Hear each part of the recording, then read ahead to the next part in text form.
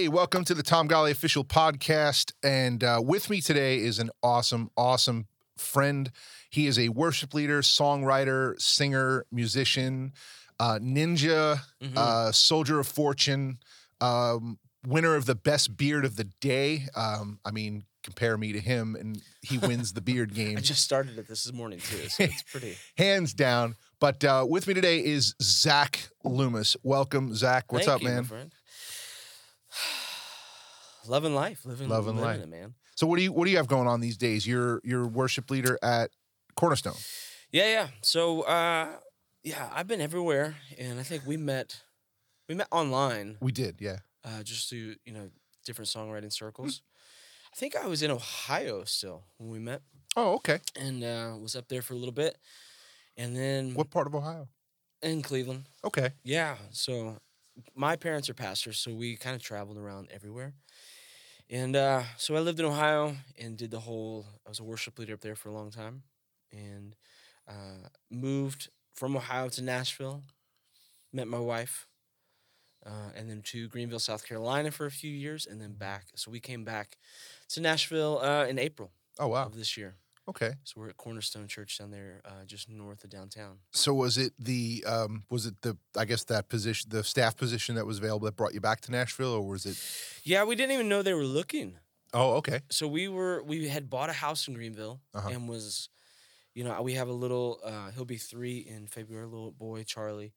And I told my wife, Emily, I said, this place we're in the mountains. Mm-hmm.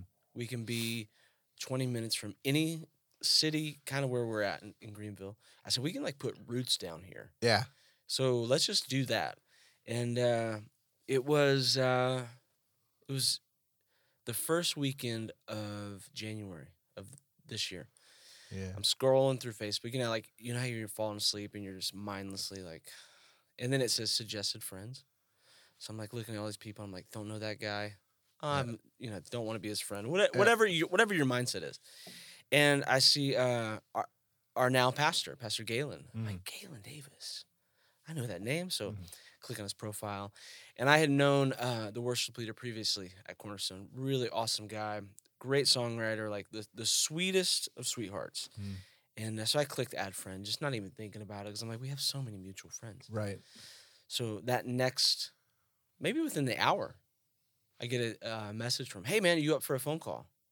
And I said, no, because it's 11 o'clock on a Saturday. Dude, I got to be up in, 6 hours and sing for the next, whole day. I'm going to bed. I said, but I'll call you tomorrow night. So I'm laying there. I lean over to Emily. I'm he's going to ask if we want to, come for the job. Yeah. Or even not knowing really what's going on. So that next night, all day, I'm leading worship in Greenville going okay, be in the moment, but why is this guy wanting to call? Yeah. And so we meet that day, and before the call, I said, I really, really hope I don't like him. Because then it's a reason, if I don't like him, I don't ever want to work with, I don't want to work for you if I don't like you. So a 30-minute phone call, supposedly 30-minute phone call, turned into 4 hours. Oh, wow. And I really, really liked him. So his first thing was hey, we have 70 applications here on my desk, and you're not in here. Why aren't you applying for this job? And I said, first off, I don't even know who you are, bro, and I don't have any inkling to look for this. So I gave him the very, very good church boy answer and said, well, I'll pray about it, and I'll get back to you. And usually when you say that, it is a total cop-out. I'll pray about it, and then you're never going to hear from me again. Yep. Oh, yeah, I get that all the time when I try to book shows at certain churches. We'll be praying about it. I'll get back to you, and then you're just see you later. Yeah. So I did, and I really prayed hard about it, but I was kind of having this conversation with God, if it can't be a united front with myself and Emily, I don't want to do it. Because I don't want to drag her to Nashville for my sake. Oh, I'm just being back in Nashville. Yeah. And then in 5 years she resents me, and then, she's living a life that she hates. Yeah. So I said, God, you got to tell both of us. And so I was kind of a done deal after maybe 3 or 4 phone calls with Pastor Galen of I love his heart. And then I had the conversation with him of He goes, "Hey, have you told your pastor there?" And I said, "Heck no, I haven't, because as soon as I tell him, he's going to say, 'You're leaving? We got to find somebody else. And then if you don't follow through, I don't have a job.'" And I said, "Dude, I grew up in church. I know how things Yeah. can play out." It And could also it could also create just you even having that conversation of, hey, I might be looking to leave, can all of a sudden trigger a very toxic Oh yeah, and environment. I Yeah. wanted to avoid it, and that's what I told him. And he just finally said, he's like, "Dude, he is your shepherd.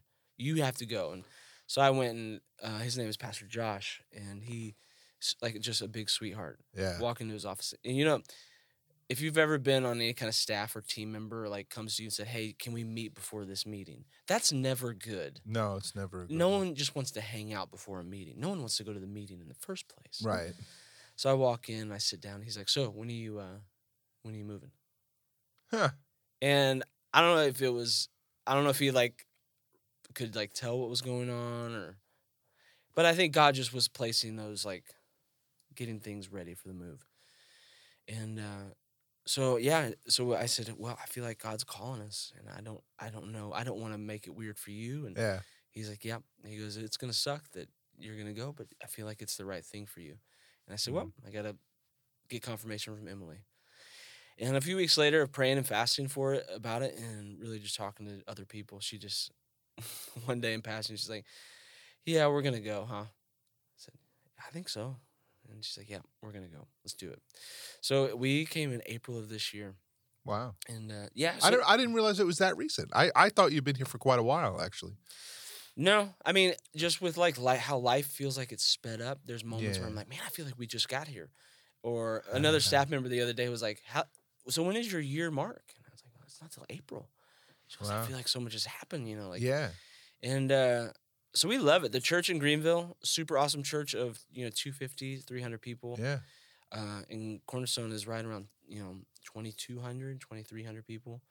Wow. And yeah, so it's been a learning experience, because all of my churches growing up, they've all been like super small. Yeah. You know everybody in the church. Mm-hmm. So that's good and bad. You know everybody's business. You know Yeah. everybody's and now it's like I meet people every week. They're like, "Hey, man, my name is blah blah blah." So it's like, just sheer size makes all that happen. I used to like going to being part of small churches, and it's tough because like the last couple times I've been part of small churches, it's just like right away it's like I'm too much for them. It's Yeah, like yeah. I got ideas, I got great ideas, and it's like, oh, that's a great idea. Yeah. How do we do that? Well, I can do it. I'll do it. Set it up. Yeah, yeah. And I'll set up tomorrow. Let's go. And they're Yeah. just like, whoa. Pump the brakes. Pump the brakes. We got to have meeting after meeting after meeting. And I always get stressed out about, like, when a bunch of people are getting together who have no idea what they're talking about. Sure. What are you meeting for? Yeah, yeah. I mean, have the meeting of, can we afford this? Yeah. Not like, because they get overwhelmed by how technical it sounds to them. Sure. And they're just scared. So we're not doing it. It's weird. Yeah. And, literally, I've butt heads with pastors over, like, hey, we can, like, for instance, we used to have somebody on the stage running slides. I'm like, hey man, for like $60, we can get a $200 foot, like HDMI cable, and then move that to the sound booth. Yeah. This way it's not, you don't have somebody aside the stage. And like I butt heads with him because he was like, they made a big deal of it. Well, to run the wire, oh my gosh, we need an electrician. No, you don't. It's a suspended ceiling. Sure. Get a ladder and 2 people, we're done. Well, change is never. Yeah, it's just so. And a guy like me who's just a make it happen type guy, it's just those small churches are tough. The big churches are tough for someone like me because, what happens is, then to me, and this is just my experience. It may not be your church, may not be all churches, but some of the big churches, it becomes, instead of the small church with one board, it's like a big church with many boards. Multiple levels. Multiple levels, multiple hands, multiple people.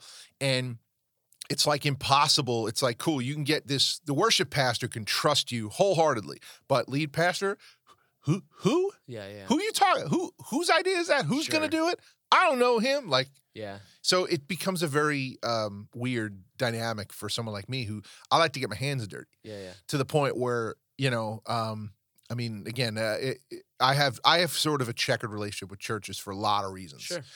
And it's I mean, I think churches are an amazing thing, but it's just it's tough because I often, you know, I get people all the time who are like, well, how could you be in ministry and not have like a home church? And I'm Yeah. kind of like, well, what home church did Paul have? Yeah, yeah. Where was Peter's home church? What, Totally. Tell me, you know, what was his staff position there? Yeah. None. These guys traveled all over the place and, you know, just did what they were called to do. And that's what I kind of feel like my calling is to, Sure. you know, kind of help out here, help out here, help out here, and just be that, you know, Yeah, and yeah. then surround myself with some very, very spiritually strong people to Yeah. have that church-like accountability and, Totally. you know, things like that. So, but I mean, so for you being on staff, obviously you've seen a lot of that good and the bad and the ugly of some stuff. Yeah. What would you say is, for, at least from your perspective, because pretty much it's interesting how from person to person, the problems with the church are, it varies, you know? Yeah. Well, so what would you say as far as the problem with the American church is today? What would you say is one of the biggest things what would you say is the biggest problem with the easiest solution that just gets brushed over? Well, I think there's a lot of problems, just like anything, Sure. because I think when people get involved, you know, I'm a loner, so I can go away. Like any vacations that we try and plan, I'm like, let's just go away from people Yeah. because it's easy for me to pull away, and I'm most creative when I'm alone. And then I take ideas to people and go, what do you think? Yeah. And like as a fellow songwriter, like you realize like sometimes it's just easier to sit in your own brain for a little bit and work out an idea rather than take it to other people and then be vulnerable with somebody. Yeah. And they go, ugh, that's it. Like I've been a part of those like songwriting sessions where you're like, oh my God, like I just like bore my heart to you. And you literally looked at me and said, oh man, this is gonna be a long 4 hours. Yeah. So, but as far as like, I've been in one songwrite where I had only really one that I had something kind of like that. really, And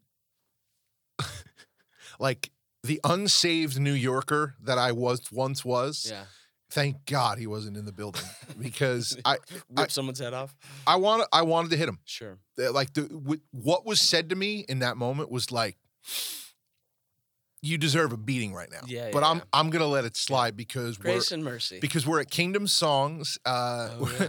And we're at Kingdom Songs, and there's a lot of people around, and I want to come back tomorrow. Sure. You know, but yeah, I get that, man. Yeah. Sometimes that's really hard. Yeah, mine was at Capitol in Brentwood. Aye. And this was maybe 2014. So it wasn't terribly long ago, but definitely in a season where I was like the bright-eyed, like, oh my goodness, my name was on the wall. Like there's people escorting me to this studio. That's and amazing. This person I'm writing with, like they are way above my talent grade. I shouldn't be in this room. I know that feeling.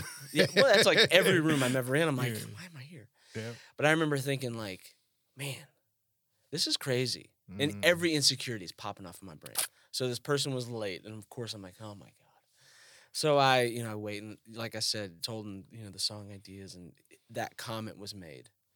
And it deflated everything I had inside of me. And I'm like, for the next 4 hours, I'm writing. He's like, what do you got? I'm not telling you anything anymore, But then I took that same idea. Do you know Benji Cowart? Yeah. Yeah, I took that same idea to Benji Cowart and Dwayne Laring. And I said, hey, here's an idea that totally got shot down by our mutual friend. Like, what do you think of it? And then that song, like, made the album I was working on, you know? But as far as, like, the American church, man, I look at it like it all boils down for me, in my perspective, of the presence of God. Without it, it's gonna be just a big stew of people problems and craziness that goes on.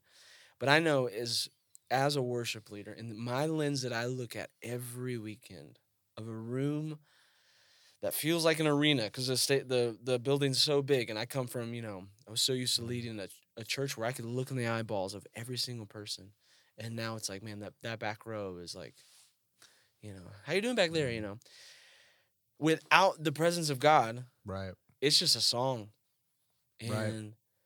and that's that's a very large statement to say, and there's so many facets of like, man, without the presence of God, we're nothing. But it really is. I just keep coming back to it, Mm. and we've where we're at as a church right now, and as a people, and as a team. So our team has close to 100 people on it, on the worship team. Mm. So there's no way I'm going to, as one person, satisfy everyone's opinions of what should be happening. It's just not Mm. going to be possible. And as a leader, I have to be able to accept that. Having lunch with all these different people, like, wow, why aren't we doing this? Well, there's only so much we can do, and and so we just walked through a season of, my heart has always been songwriting, always will be songwriting. So when we came in, man, we're in Music City. What is God saying to us as a church? Just because we're a big church, we don't have to be a label. Just because we have a lot of resources at our fingertips, we don't have to release music. Mm-hmm. I think the stat is how many songs per day are released on Spotify, like Yeah. thousands and thousands. So it's literally not even a pebble in a waterfall. Right. But it won't ever stop us from expressing what God is doing. Right. So, I mean, I came in and I said, here's my heart. I want to release music. And people are like, well, we've had our worship pastors before, or team members say they want to do that. I said, well, we're going to do it. You know what I mean? So we released one song in October 1st, called Emmanuel. Uh-huh. Did an album for it. And just the simple phrase, Emmanuel, God, he's with us. And what we've walked through as a country and a world, and we're still walking through, like, if God is not with us, we are screwed. Yeah. So we released that, and then that next week, our full-time sound guy, his name's Charlie Tualatai, he got COVID. Oh, wow. And, I mean, this guy, you think like a total BA, like total man's man. And, he's a war veteran, has all these medals, carried people out of buildings while the buildings are exploding. Just a guy you want in your corner. He texts me, while he was in the hospital, he said, I'm not doing well. I'm like, just keep fighting, keep fighting. His wife, Kara, runs our choir. That reminds me of a song. Hey. Go ahead. And he has three young boys, and I'm like, there's too much life to live. And so we as a church, we went into this, absolute prayer of our lives of like, God, you have to move in Charlie's life. And it just kept getting worse and worse and worse. And so his last fingerprints was on Emmanuel. He passed away, I think it was... Oh, I'm sorry. I think it was early... I forget the date. But the crazy thing is, God's timing of everything just kind of wraps around and continues to blow my mind and blow our team's mind. So when we came to Nashville, I told Pastor Galen, I said, I have all these songs. I have a Dropbox folder of probably 400 songs. And they're not all finished. You know how songwriting goes. You go, I have this idea. It's not fully fleshed out. Oh, yeah. So I said, I'll give you access if you want to hear these songs. It's like a glimpse into who I am. So before we came, he's like, I like this song. I like this song. This song's crazy. This is bad. And he's like, giving me a hard time. And he's like, there's this song called Homesick. Like, what are you doing with that one? And it's just, it's in the title of I'm longing for heaven. There's got to be more. It's a universal truth of like, even if you could sit here and say, I don't know who Jesus is. I know nothing. I don't know I've never experienced the good and bad, the churches we're talking about. But there's deep down, when I put my head on the pillow, I pray there's something more. Yeah. And so I said, well, I wrote that song 6 years ago, and it just never came to the surface. And he's like, you should do something with it. Yeah.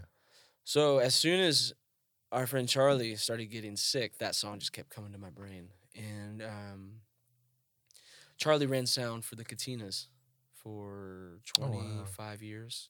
Okay. And then came full-time at the church. So a couple of the band guys from the Katinas, they live up on the north side of Nashville as well. The Katinas are down in Franklin, traveling, all that stuff. So they came off the road. So I was lucky enough to inherit some of those amazing musicians. they have engineers in different studios, and so I finished writing the song while Charlie was in the hospital, and I took it to a guy named Paul David, and he is just an amazing person, just the biggest talent. Yeah. And I said, we got to record this. We have to do something with this. I don't know when we're gonna release it. I don't know what we're gonna do with it. So we recorded a full version of it. I had some guys in town play, just outsource some drums and just to make it as cost effective as we could. And the day we finished recording it is the day Charlie passed away. And then the day we released it was Charlie and Kara's anniversary. Oh, wow. So you kind of go like, man, God, I don't know why. I don't know why you took Charlie. Yeah. And it kind of makes me mad. Yeah. And selfishly, I go, there's a list of people I could give you that you could take. Why did you take him? I know that. Believe me, I get it. Like, yeah. I've had that conversation with God many a times in my life, Yeah. with like, I wasn't necessarily I don't want to say I wasn't a believer, but I definitely wasn't a follower when my dad passed away when I was in my early 20s. And it was just like, why my dad? Why not so-and-so's dad who's, it makes no sense. Who's this and that, he's just, that's not a good man, but you took this good man. Right. And then kind of with my mom, it was like, you took this woman who would give you the shirt off her back, would do anything for anyone, and why not, someone who's not that, I don't get I it. get that. And I mean, I can only imagine what it's like, for, just for someone to lose a child and have that conversation with God. Like, why not me instead of my child? Why not let my child? Totally. Yeah. Totally. And, to go back on something you said earlier about the, gotta be something more, man, it's like you're in my brain somewhere, because I, a lot of times, am just like, there's gotta be, not only just, there's gotta be more. Like, this has to be for all of this has to be for something. Like, you think about, first off, like the odds of, even just, I look at like inward, from being like inward, it's like, you look at the odds of becoming human. I think I heard it said recently that like you have like the odds of you, I think the odds are better of you 4 times in your life picking the what is it? The final, like the Sweet 16 bracket. March Madness. Like you can pick that bracket accurately 4 times in your life. Like you have better chance of doing that 4 times in your life than becoming human.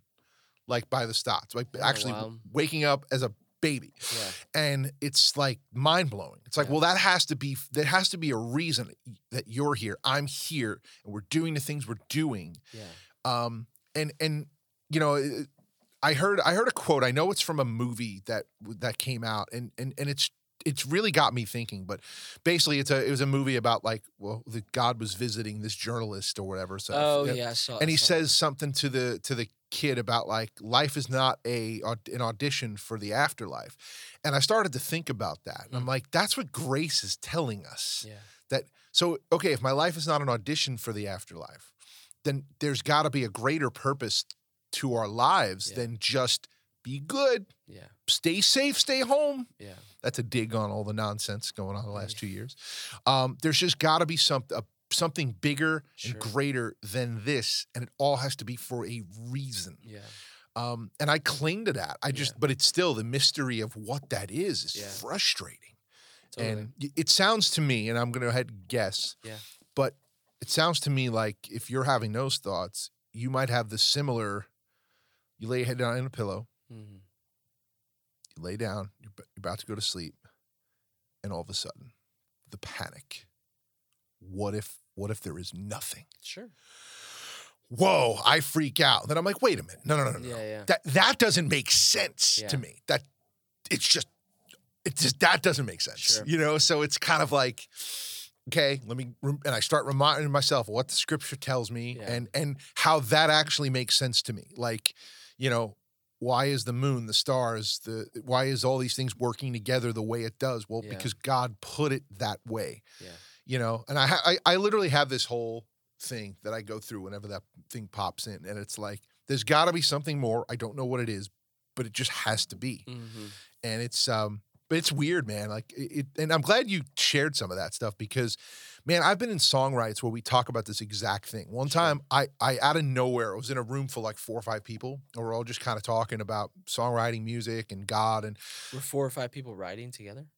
well, so what happened was there was 3 of us That writing. sounds like a nightmare. Well, there's 3 of us. There was 3 Okay. of us writing, and then 2 people popped in to visit, kind of Gotcha. unannounced, which wasn't okay. But we were like, hey, we were gonna get lunch anyway. Yeah. So, long story short is like I kind of broke the silence at one point with, "Hey guys, you ever like been laying down and just all of a sudden you freak out like, oh my gosh, I'm gonna die one day, and what if there's nothing?" And they're like, everyone's like, "Yeah, dude, yeah, totally." Yeah. And I'm just like, why don't we talk about that? Right. Why don't and like why do we like?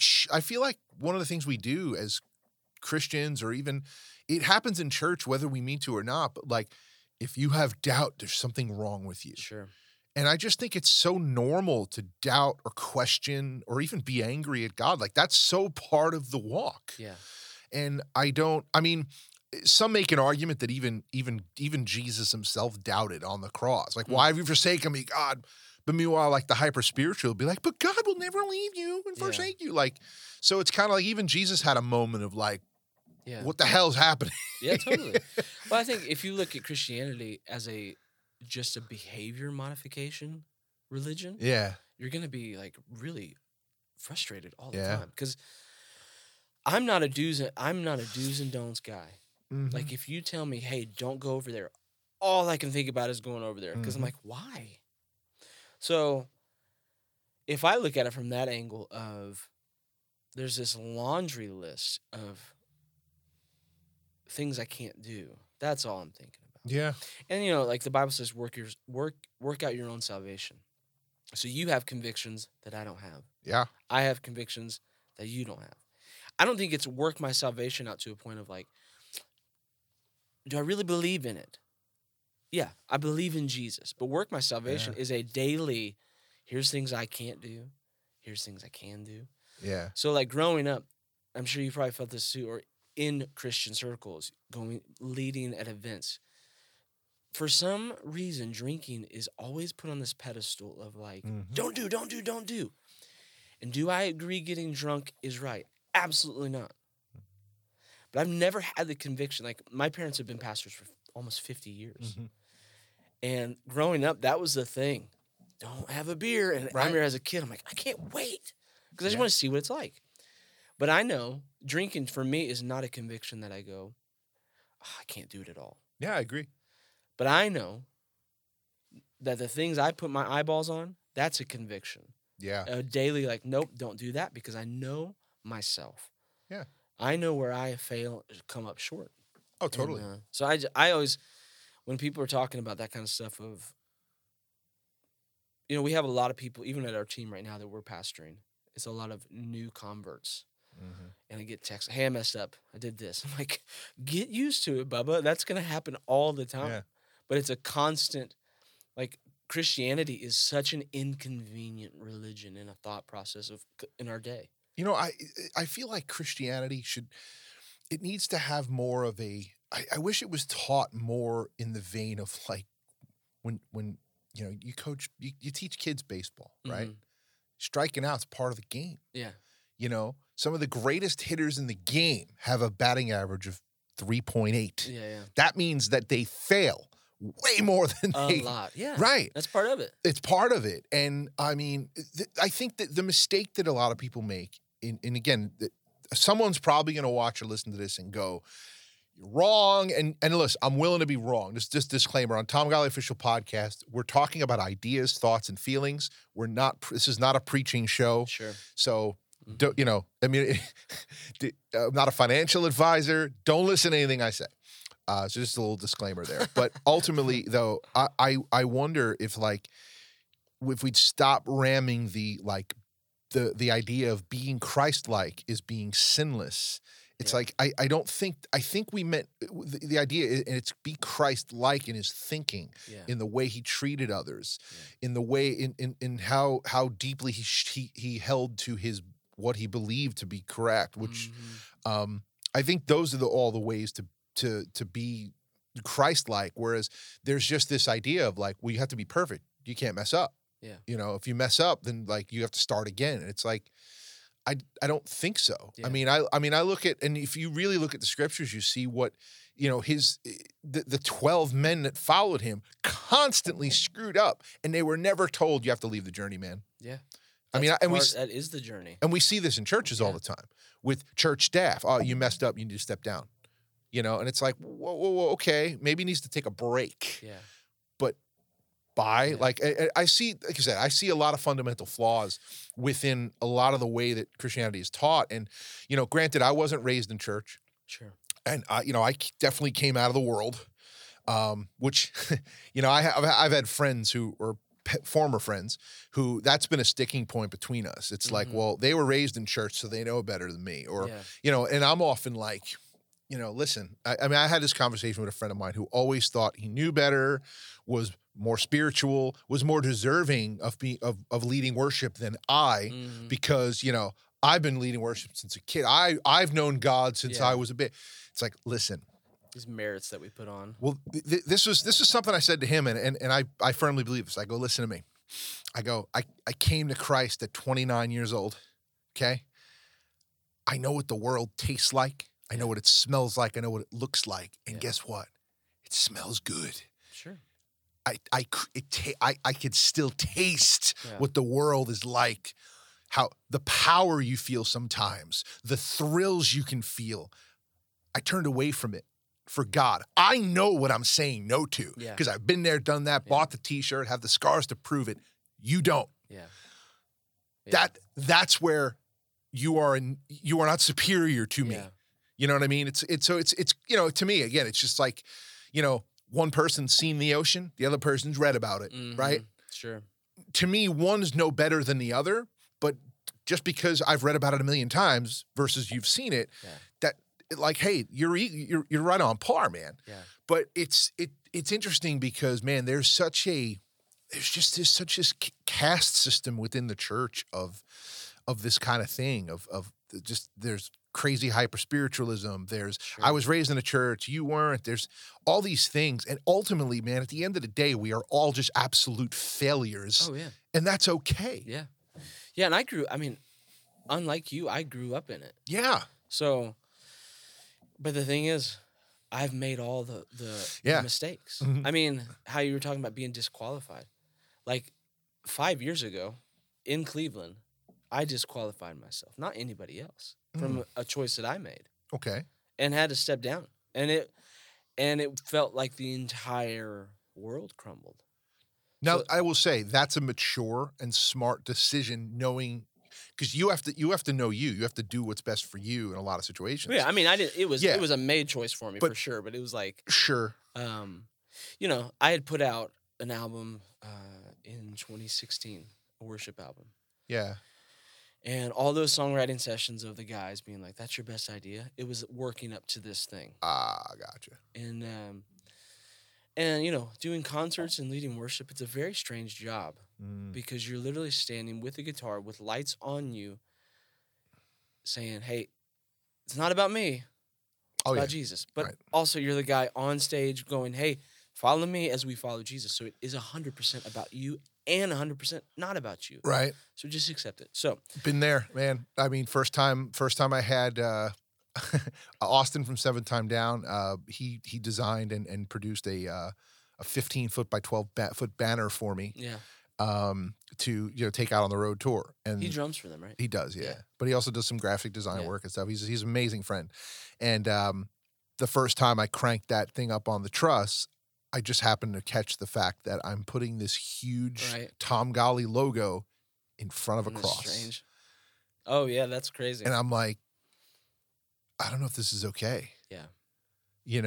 I get the struggle, and it's like, but then somebody had said no. Actually, the pastor of the church, I even said to him, like, dude, I don't know if that's okay. I'm like, it looks cool, but I just put in front of the cross. Feels a little weird. Yeah, but he said, you know what? He goes, here's the thing. He goes, it's okay. And because he knows my heart, and he goes, man, everything you've told me, he goes, good news. He's like the way he put it, and I'm kind of paraphrasing, but he said something to the effect of like, I know your heart, and I know that a big part of you wants to reach the guy who, like I was, who wouldn't Yeah. be caught dead in a church. Sure. They ain't gonna look at the cross. Yeah. So you're putting yourself in between that person and God, Yeah. so that they'll look at you long enough to see the cross that's behind it. Sure. Totally. And it's like, That's cool. that's actually a really good idea. Plus, I also realize that people don't realize in my Tom Golly logo, you actually up there is a cross hidden in it. It's the T, the top of the T is specifically designed that way so that there is a cross hidden in the logo, but it's not super obvious. Yeah. But it's there. That's cool. You know, but yeah, I totally understand how that can be a problem. Now, how did that manifest itself into a problem for you? Well, you know, I was writing full time, so I'll back up real quick. I wrote in 14. I started writing for real. Always writing songs. I was always in really bad bands, playing bass or playing drums. Drums was my first instrument, but then I realized I'm just the guy in the back sweating while like everyone's paying attention, and I'm like, screw this, man. I got to go up there. And so I started writing in 14 really serious. The church had done a project before that I wrote some songs for, but they were pretty much like a church project where like, here's a song, and no one really looked at it like, does it flow? It's just, oh, Jesus great, is my you friend. got a song. Yeah. I have a friend named Jesus. Yeah, he's like a Mountie. And so I met a guy. Do you know John Hartley? Do you know that name? I've heard the name. I can't put my finger on it. Yeah, so John is like a really kind of like father of not modern worship, but like the worship leaders who brought the Delirious guys. So like when Tomlin was starting out, John would hire him to do some background vocals when Tomlin was like not doing camps and needed money. Oh wow, okay. So wow, Chris Tomlin needing money is a very, very. There was a time. That time is not here. Like, Those days are not around right now. I wonder if he has to have a garage sale to get extra cash. Right. What if he babysits now? Could you imagine? But so I met John Hartley because our pastor wanted to do another project, which I was totally for. So John and then a couple people from Capitol were in Columbus for this big event. He's like, we're going to go down. We're going to pitch it to him. Like, we'll show him all the analytics of what we've done, which were nothing because, you know, we're just put out a church project. Mm-hmm. And he had great intentions. There was nothing wrong. And I was just like, great. A free meal. It's great, man. I don't care. I'll go for a car ride. So we go down and, you know, if I'm walking into a room, I'm never the guy owning the room at first. Right. I'm an observer. And then if you say, hey, what do you think about this? You have welcomed me to that conversation. So I'm quiet, and because I know who these guys are. I know their connections, and so our pastor was given the spiel of where he's like, this is where, and spiel is a bad word. It's heart of what he feels like God is going to use us in Cleveland to do. And it was all great, and I'm excited. I'm like, this is great. I didn't even know half of what he was trying to pitch. This is awesome. And so John, we're eating dinner at this really fancy place, and he just kind of stopped, and he's like, so what do you want to do? And, you know, it was like that moment of like, whatever this answer is, it's going to carry some weight. So I sat there for a second, and I said, man, what he's saying sounds awesome. And I said, I just want to be a part of what God is doing, whatever that looks like. And I said, God has called me just to write songs. Not only if 5 people hear them, if 5 million people hear them, I'm still going to write. I'm still going to work out my salvation through these songs, you know? And so we leave, and I'm thinking, man, nothing came out of that meal for the church. And I'm like, I hope this doesn't backfire on me, like that I sabotaged what our pastor was trying to do because it wasn't my heart. So a few weeks go by, and I was meeting with our pastor, and he said, hey, John Hartley feels like you should do an album. And I said, yeah, but I don't really see myself, we were talking, I don't see myself as an artist, really. I just... Yeah. Because, like, that, to me, that carries this, like, I'm not a salesman. So it's hard for me to walk into a room and sell myself. Like how you're saying the banners. I had a big banner like that and selling CDs, and you're trying to... And it's you're just making money. You gotta make money to live. I get that. Yeah, you're just trying to keep the engine running. Yeah. Yeah. I'm never good at that. Right. So he said, well, if you want to pursue an album, let's go for it, bud, and let's do it. And he was super awesome about it. So I called John, and I'm like, I'm going to send you 25 songs that I've written that either we've done in the church here that I feel like are really going well, or that I'm really jazzed about. So my thought process was, I'm going to send him these 25 songs. He's going to go, oh my God, I love every one. We're going to do, a double album, or we're going to bring you here and connect you with all these writers, and Tomlin's going to record, 5 of your songs. And Wow. I've had that same fantasy. yeah, and it 100% is, because then you have someone who, one, has the heart to look at you and say, this is bad. Yeah. That's what you need. Except in my fantasy, they kicked Mark Hall out of Casting Crowns and gave me the lead singer spot. Wow. Yeah, it's a that is a good one. Hey, I mean, might as well, right? I'll take that money. I can sing "Courageous," and we're taking back the fight. I can do now, "Scars in Heaven" is a good song. Dude, even if you don't like them, that's a good song. Yeah, I mean, dude, their songs are most of them are timeless. And they're so well done. Yeah. Man. It's just, so don't fire Mark Hall yet. You can, though. If you do, the numbers on the looking screen. at the camera. I'm available. The numbers on the screen. Yeah. Yeah, so I sent in a bunch of songs, and a couple months went by. I didn't hear anything. I'm like, this jokester. So I call him up and kind of was like, dude, at least a phone call. Oh. And he's like, well, actually, we're going to meet. So I meet with him. And he goes, you have about 2 good songs.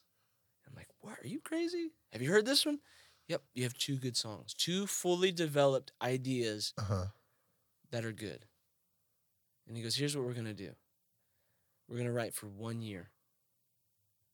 So John is an avid writer. Yeah. He has written with, you name him, written with him.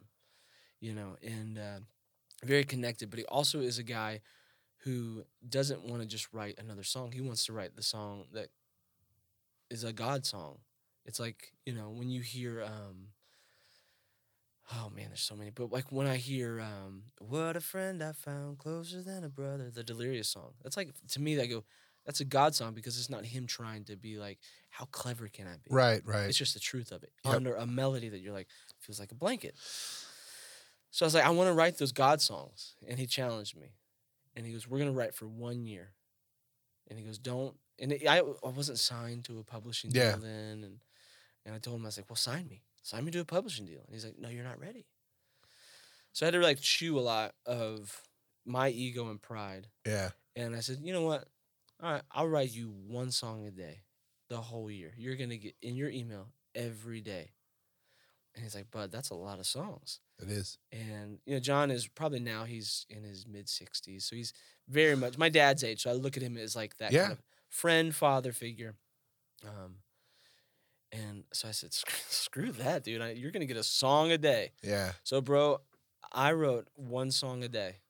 Wow. And I'm sure after, 30 songs, they were recyclable of like, oh, you've done that. But I think my stubbornness just said, oh, I can do it. Yeah. But ultimately, you're showing him like, okay, you serious about it. You want me to work out? Cool. Like, I'm going to flex this muscle for better or for worse. And songwriting is a total muscle. If you don't do it for a while, it's really hard to get back. But then you have guys like Michael Farron, who we know, who he's a genius. Yeah. The first time I wrote with him, it was I hate you. I want to write with Michael. He's one of those guys that you go, all right, what are you feeling? And I said, well, I don't know. Like, let's talk. Let's hear each other's stories. So we were telling each other, our life stories a little bit, getting to know each other. And he's like, I got an idea. And he sits at his computer and starts playing. And I'm just sitting there like in awe, because then he just wrote like half a song that is really good. I'm like, dude. It's just, that's Michael. And then he goes like, what do you got? I'm like, I'm just taking notes of how you're doing it. Yeah. So, Michael, I stole all your ideas. Anything that comes out of me is probably from Michael Farron. Right. I mean, honestly, you could be like his half brother. You guys, like, you have kind of got a little family. Yeah. I'm sure there's something. Yeah. I did like this like bald head like filter once, and it was like me with a bald head with my glasses on. It was like at an event I played. Yeah. And so many people commented like, "Oh my gosh, you look like Michael Farron." I don't think I look like Farron, but in that particular picture I did, it was funny. I had no choice to go bald, man. My pops is bald. My brother held on to his hair for a long time. Yeah. Finally, I was just like, we got to shave it. See, it's interesting how many great songwriters are bald. it's almost like the hair, like having hair gets in the way of the God ideas, you know? The Bieber flip. Maybe, I don't know. But Yeah, so in all of that, writing with Michael and Benji, it was a year of getting my teeth kicked in, of like thinking I was to a point here, but I was really like way back here still. yeah. And But the fact is that you got to like hone your craft in the presence yeah. of like in the room with greatness. Oh yeah. Where a lot of people have to continue to hone their craft before they ever even get to have a conversation with one of the Sure. people you just mentioned. So Yeah, and that was all because of John, like Yeah. him. And you know well in the industry, and I hate that word, but it is an industry. You have to have someone who champions you. You have to have someone who's going, yeah, believe in him. Get in that room. Yeah. Because it's really hard to be the guy going, hey, over here. Yep. I'm over here, Yeah. rather than someone with merit going, hey, you need to listen. Yeah. And so, yeah, it was a year. I got to write with, a cast and crew of people like that just didn't make sense. Like Stu G. We wrote the song that I took to Stu G in his studio, which was kind of, as a church kid, walking into like, it was like a delirious museum in his writing room. And I'm I can imagine. God, this is awesome. And he's like, do you want to play that guitar? And I'm like, I know all the backstory of this guitar. It was on this album and all this stuff. Oh, wow. And we wrote the Fanboy. Oh, 100%. He was like, when we moved back, I called him like, Stu, would you come lead worship with us at Cornerstone? He's like, yeah, of course. Just give me some dates. And I sent him a bunch of dates. And I said, you have no choice, but we have to do Did You Feel the Mountains Tremble? And I know it's like a lot of churches don't really do, because you're just doing what's the popular thing at the time. But bro, we opened up that service with that song. One, everyone loved it because it's just awesome. Two, I'm sitting there like, what the crap am I doing up here with Stu G right now? This is so... Dude, I have a funny story. I'll tell you the shortest version of it I can about that song. Yeah. So I'll be honest, to this day, I've never heard the song. I've actually never heard that song. Yeah. I've heard of it, right? Sure, yeah. Now, I did hear it once. So back on Long Island years ago, before I ever moved to Nashville, this church was looking for a worship leader. Mm-hmm. And I responded to an ad thinking, oh, this might be a cool opportunity. Well, no, it was a volunteer. It was like, oh, we're looking for a volunteer worship leader. It's like, well, I might consider it. It might be a good outlet, a place to, kind of, just hone my craft as a singer, as an artist, all that. So I went and checked it out, and I had this great meeting with the pastor, and it was like, oh, this cool dude. I get this guy. This guy seems to get me. Let's do this. Great. So I show up for the first day of rehearsal to meet the band that they had, which wasn't much of a band anyway. They had some guy who I don't even think was a believer. Yeah. Who just was looking to play drums. Sure. And he was kind of a jerk.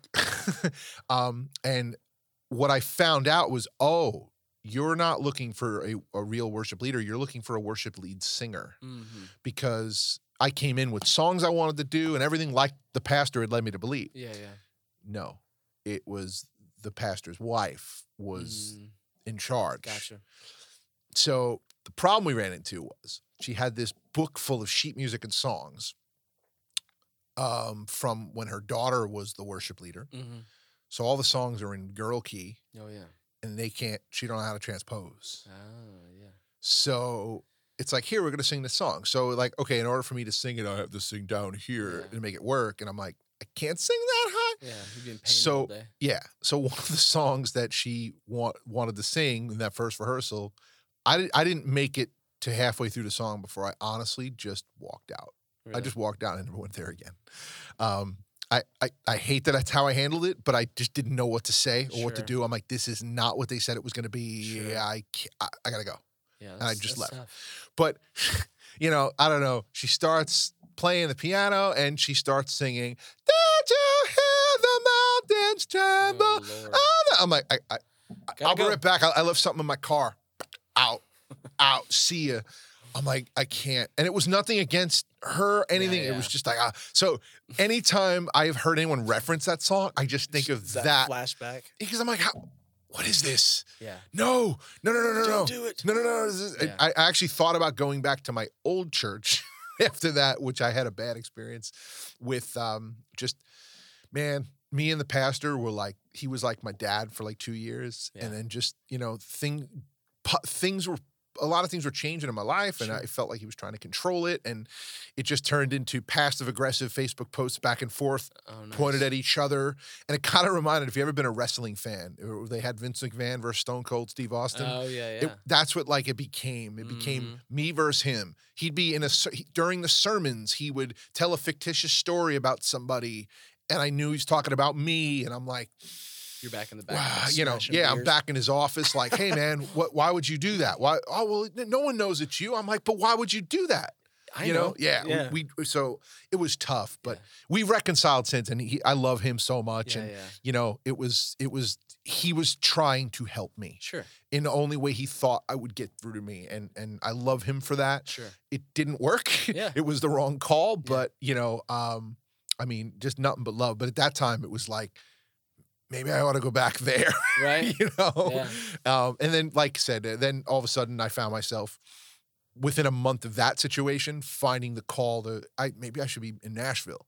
Yeah. And my wife and I were like, you know, we had a lot of life conversations before we even got engaged. And it was like, yeah, I think Nashville's where I'm going to end up. So I'm not going to really, really like, you know, cling to a church and be part of anything. Totally. So let me see what happens. And then my friend of mine, who's also a worship leader in another church, was like telling me about all the problems he had. And his personality is just not like, when there's pushback, he just caves. And he's like, I don't want to cave anymore. I don't know what to do. And I'm like, dude, I'll come and be like your boy. And I'll do the things you want to do and let them hate me for it. Sure. Like, I'm leaving. Who cares? You know, I'm the bad cop. You Yeah. can be like, I'll talk to him. And that's what we did. And we were doing amazing things because I would make changes to the soundboard even just the way things were wired up because they were done wrong. Sure. And when he would address it, they would be like, it's right. And he's like, no, it's not. And they know more than him. So Yeah. I would just go do it. Yeah.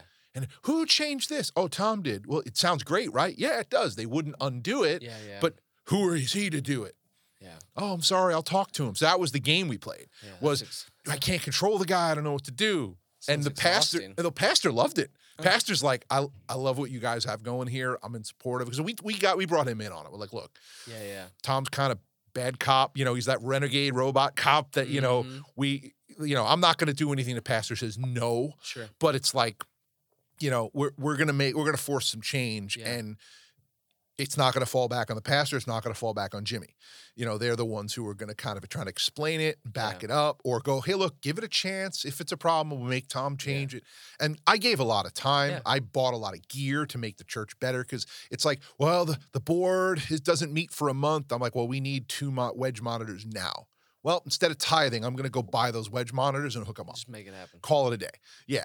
But anyway, yeah. So I totally am like, man, all that to say that you know, that can you hear the mountains tremble? I guess in a way sort of changed my life and changed the church Sure. on Long Island. But so you were playing that on with Stu G on stage, and Yeah, he came in because he has a whole like Beatitudes project that he did with. All that was pretty kinds. cool. Yeah.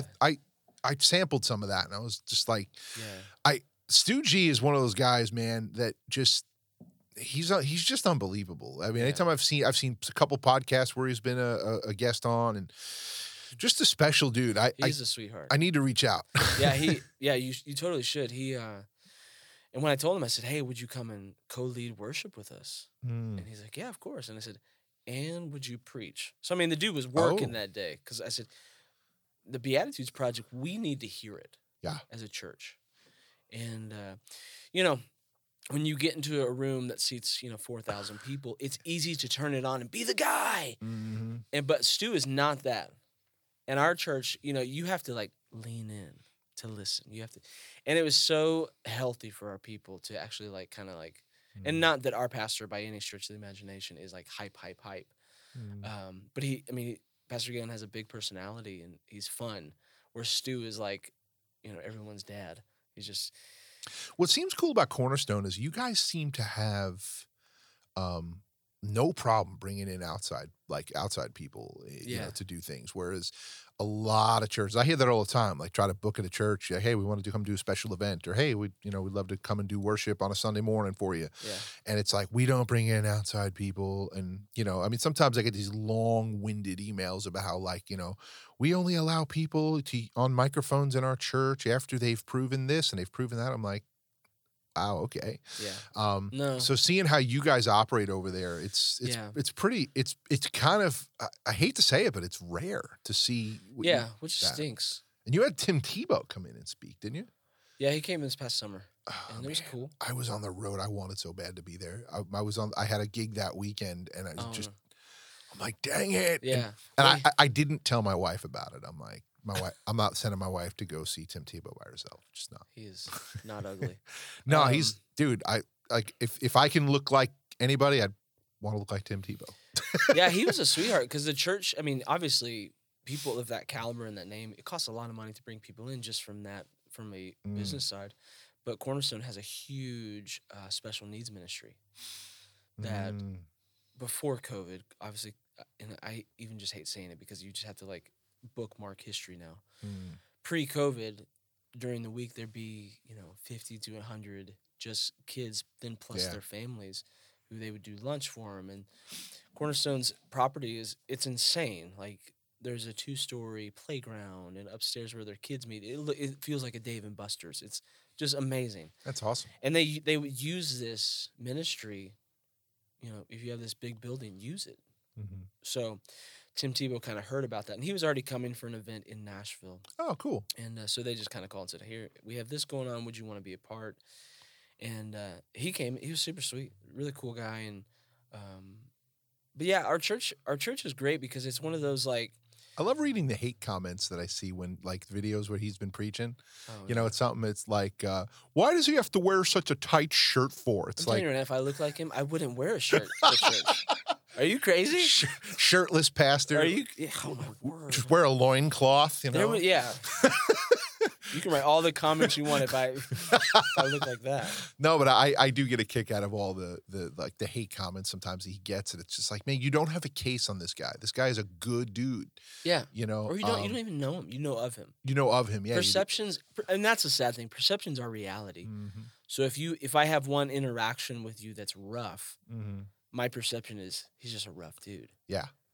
But that's not the truth. You know what I mean? Yeah, 100%. Oh, I get that. I get a bum rap a lot because, maybe people see me throw some shade at a friend, someone I know, and I'll be snarky or rude, Like, I have a joke with a friend of mine. Every time he posts a comment, we have a private joke. He does it to me, too. We just say, boo this man. Yeah. Like, he posts a video of him singing, and I'm like, boo this man. And there are people like, he's a jerk. Like, how dare you? It's funny. It's actually a quote from a movie that he and I have seen, and we're boys. Relax, Oh, if people saw my best friend is in Ohio, and if people saw that text thread of like how we talk to each other, people go, "Oh my God, are you okay?" And I'm like, "No," because I have that relationship with him. Oh yeah. And like whenever I answer the phone, when no one's around, and I have my business partner calls me, like, it's not safe for work. What's up? What's up? And I'll call him all kinds of different names. He does it to me too. Yeah. And it's endearing and it's fun, but it's private. So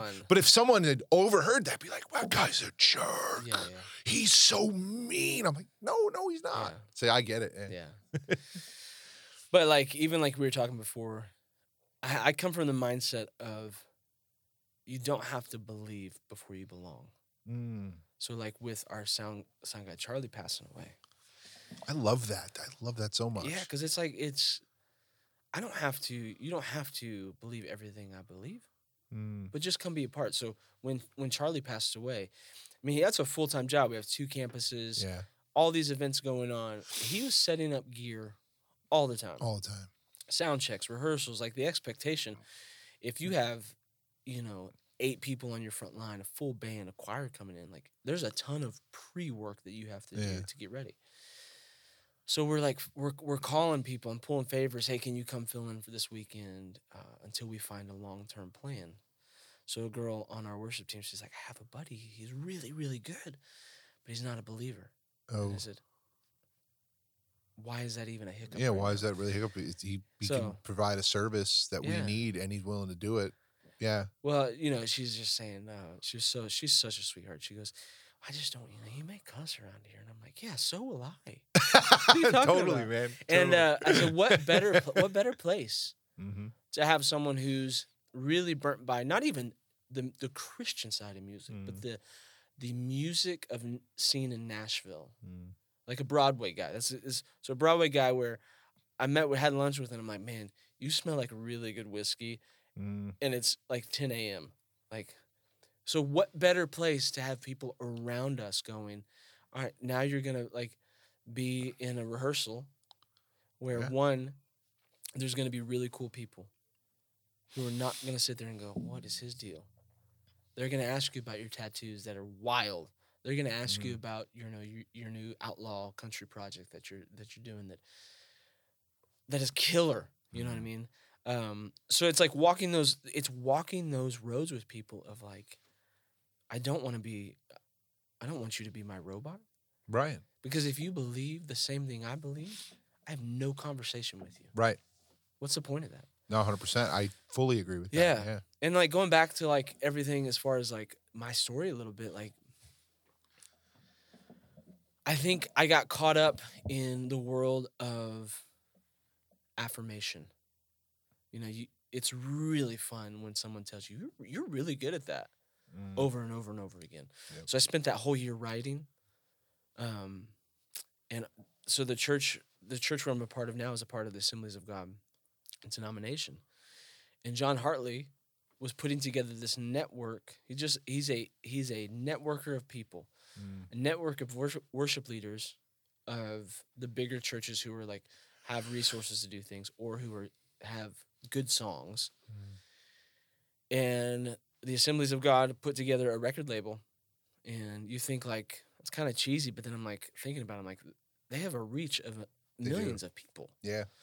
Like, if this works out, this is gonna be great, And Wasn't if I'm not mistaken, I know that there's this worship duo. They're actually from Long Island too. Brad and Rebecca. yeah, I think they're part of that, right? yeah, Yeah. Brad and Rebecca are awesome. So yeah, it's a funny story. I say they're I think Brad's dad. I forgot you guys were New York boys. Yeah, Brad's dad was a one of the associate pastors. I think still might be at Smithtown Gospel Tabernacle in New York. Oh yeah. And when he was a kid growing up, he took vocal lessons from one of the other pastors' wives, who was the same vocal coach that I worked with early on. Oh, cool. She taught a very choir-like thing. It's Sure. great for a beginner singer, Sure. And then like when you get into singing more commercial pop, there's definitely different techniques you have to go and learn. Totally. But it's kind of interesting how I met him once. They had an album they put out called Acoustically Inclined, Oh, and yeah, they had a performance at the church, and Yeah. I met him once. Yeah. That was it. And we've interacted occasionally on Facebook. But yeah, it's that's we've done a lot of pretty cool. compilation stuff. I've done Yeah. 2 or 3 with them.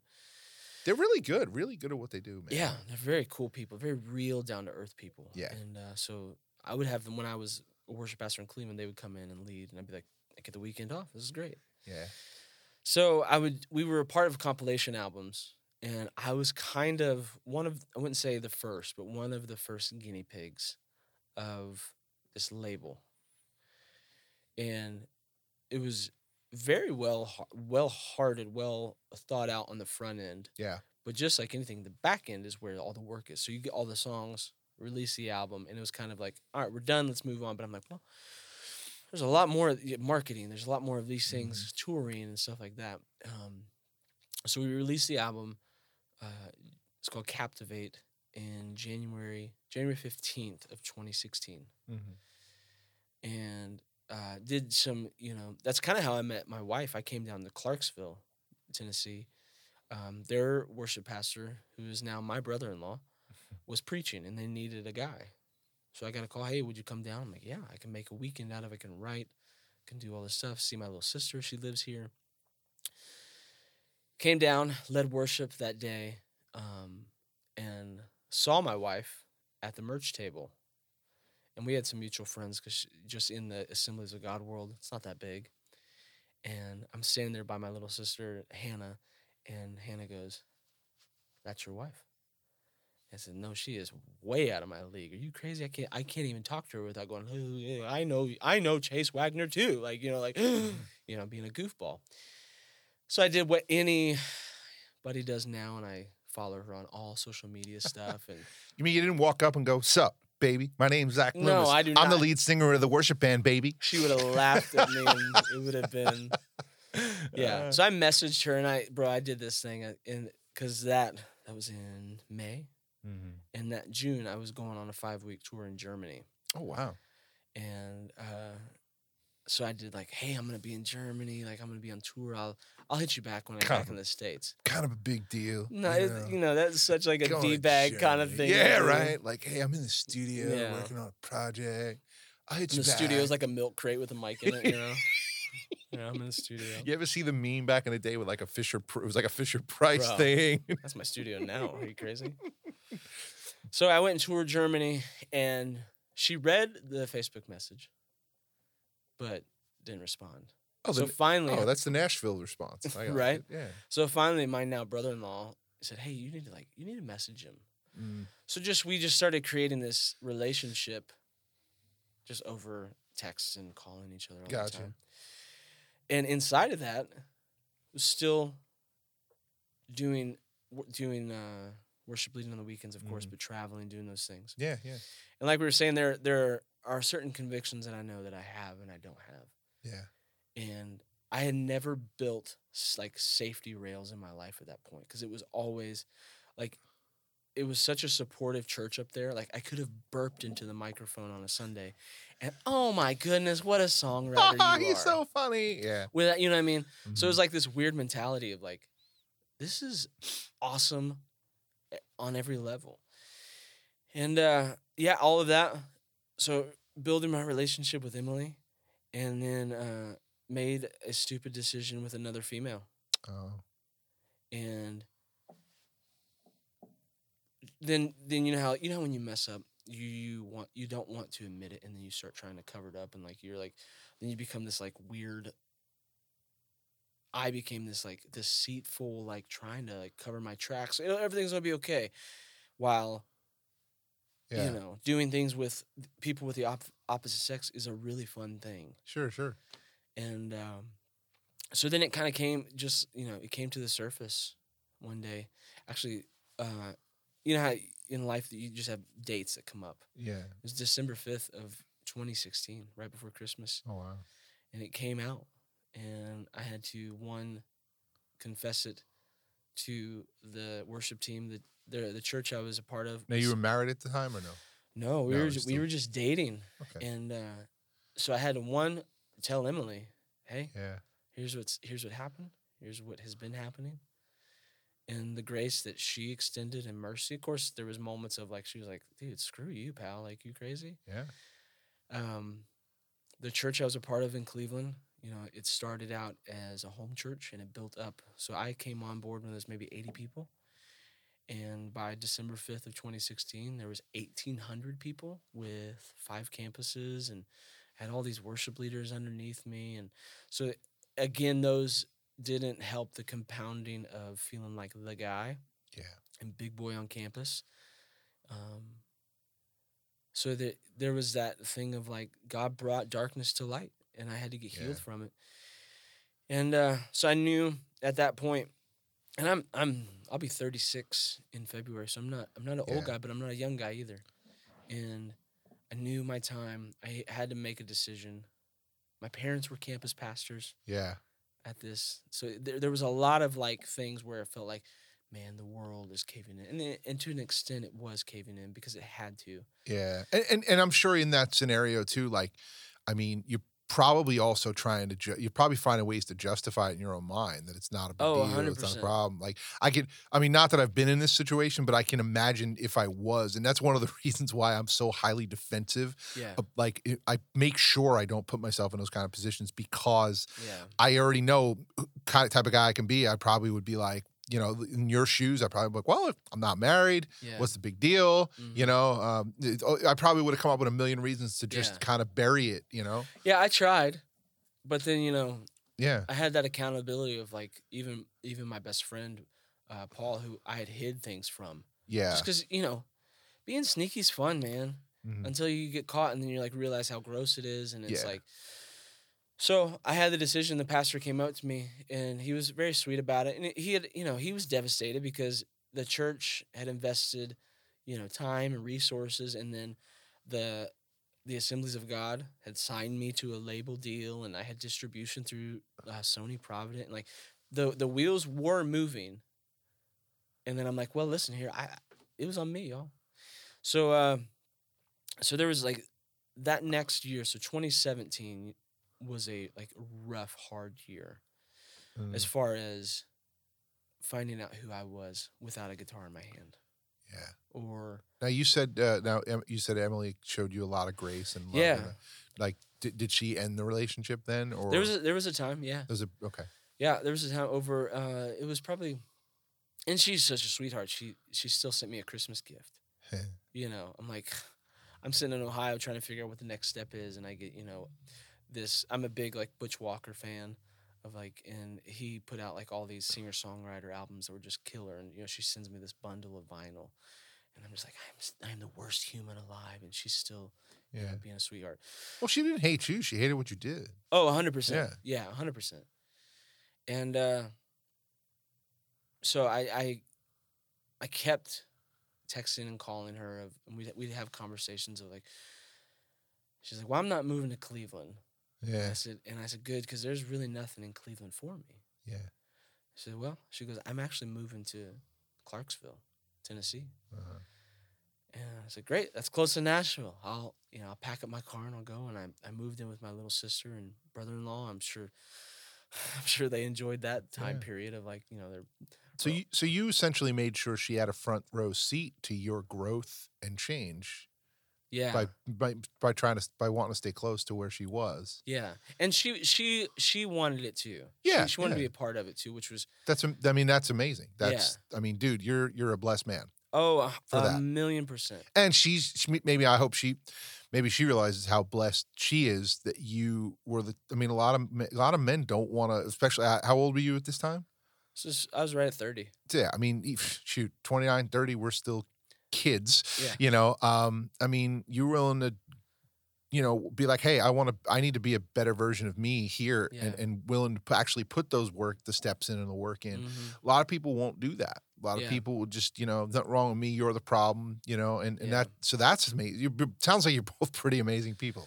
Yeah. So. Well, I had lived that, pushing that everybody's a problem. And then the day clicks where you go, maybe it is me. Yeah. I went through that with, I found myself, I've talked about this multiple times in other episodes with people. It seems like this is a common theme with relationships. Seems like the truth is I'm learning about most people. Relationships are a problem for all of us. Yeah. And, I found myself much surprisingly, my wife and I never fight. Suddenly we get into a fight and like the D word came up and I'm like, wait, what? Yeah. What are you talking about? Yeah. And it was like, okay, now to be fair, it turns out that was just an extreme word used to like, okay, I want to show him, your attention, I want to get his attention, show him how frustrated I am, Yeah. And, of course, that first session, it's sitting there like, she does this and she does that and she doesn't do this and she does it. And it's this. And then you're hearing the same thing about yourself. By like session 3 or 4, I'm going, interesting. Everything I don't like that she does or says or this is always a reaction to something I did. Right. None of the maybe 1 or 2 things I have a problem with her doing is not, but the bulk of the problem is, I'm creating this. Mm-hmm. I'm creating that reaction. I've created that level of frustration by ignoring this thing time and time and time and time again, where it's to her, it's like, it blows up and it's like, yo, I'm the problem. Yeah. It's me. Yeah. And, and on top of that, it's like, I'm the problem, but also like we as a couple never really took the time to, hey, just so you know, when you do that kind of thing, I don't know, you don't mean to make me feel this way, but it makes me feel this way. And having that conversation is like, I never meant to feel that way. What's a way that would effectively communicate that to you so it doesn't? Yeah. And we have those conversations and they felt weird at first, but now it's like normal. Yeah, but it's like, whoa, what she just said really made me mad. Why? And I start thinking, why did it make me mad? And it's like, okay, the way she came at me probably was not like that. It probably, and I have to start thinking, and this is what I've had to learn to do. What happened to me in my life that this is making me, because for me, I realize I have a lot of triggers. Yeah. So like, for instance, if if something goes on between maybe my wife and one of her siblings, it makes me like I'm ready to like bite the Yeah. jugular vein of her sibling. Yeah. Why do I feel that way? Yeah.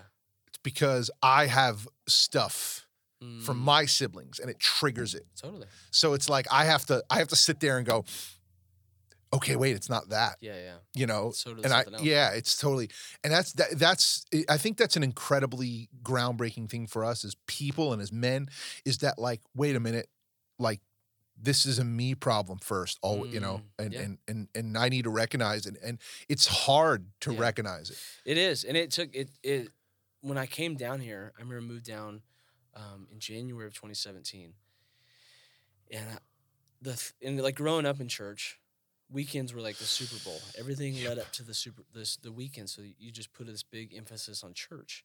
Mhm. And I met with the pastor up in Clarksville for coffee, and I was telling him kind of the story, and I was very raw. And he said, "Well, why don't you just come and sit in church for the next 6 months?"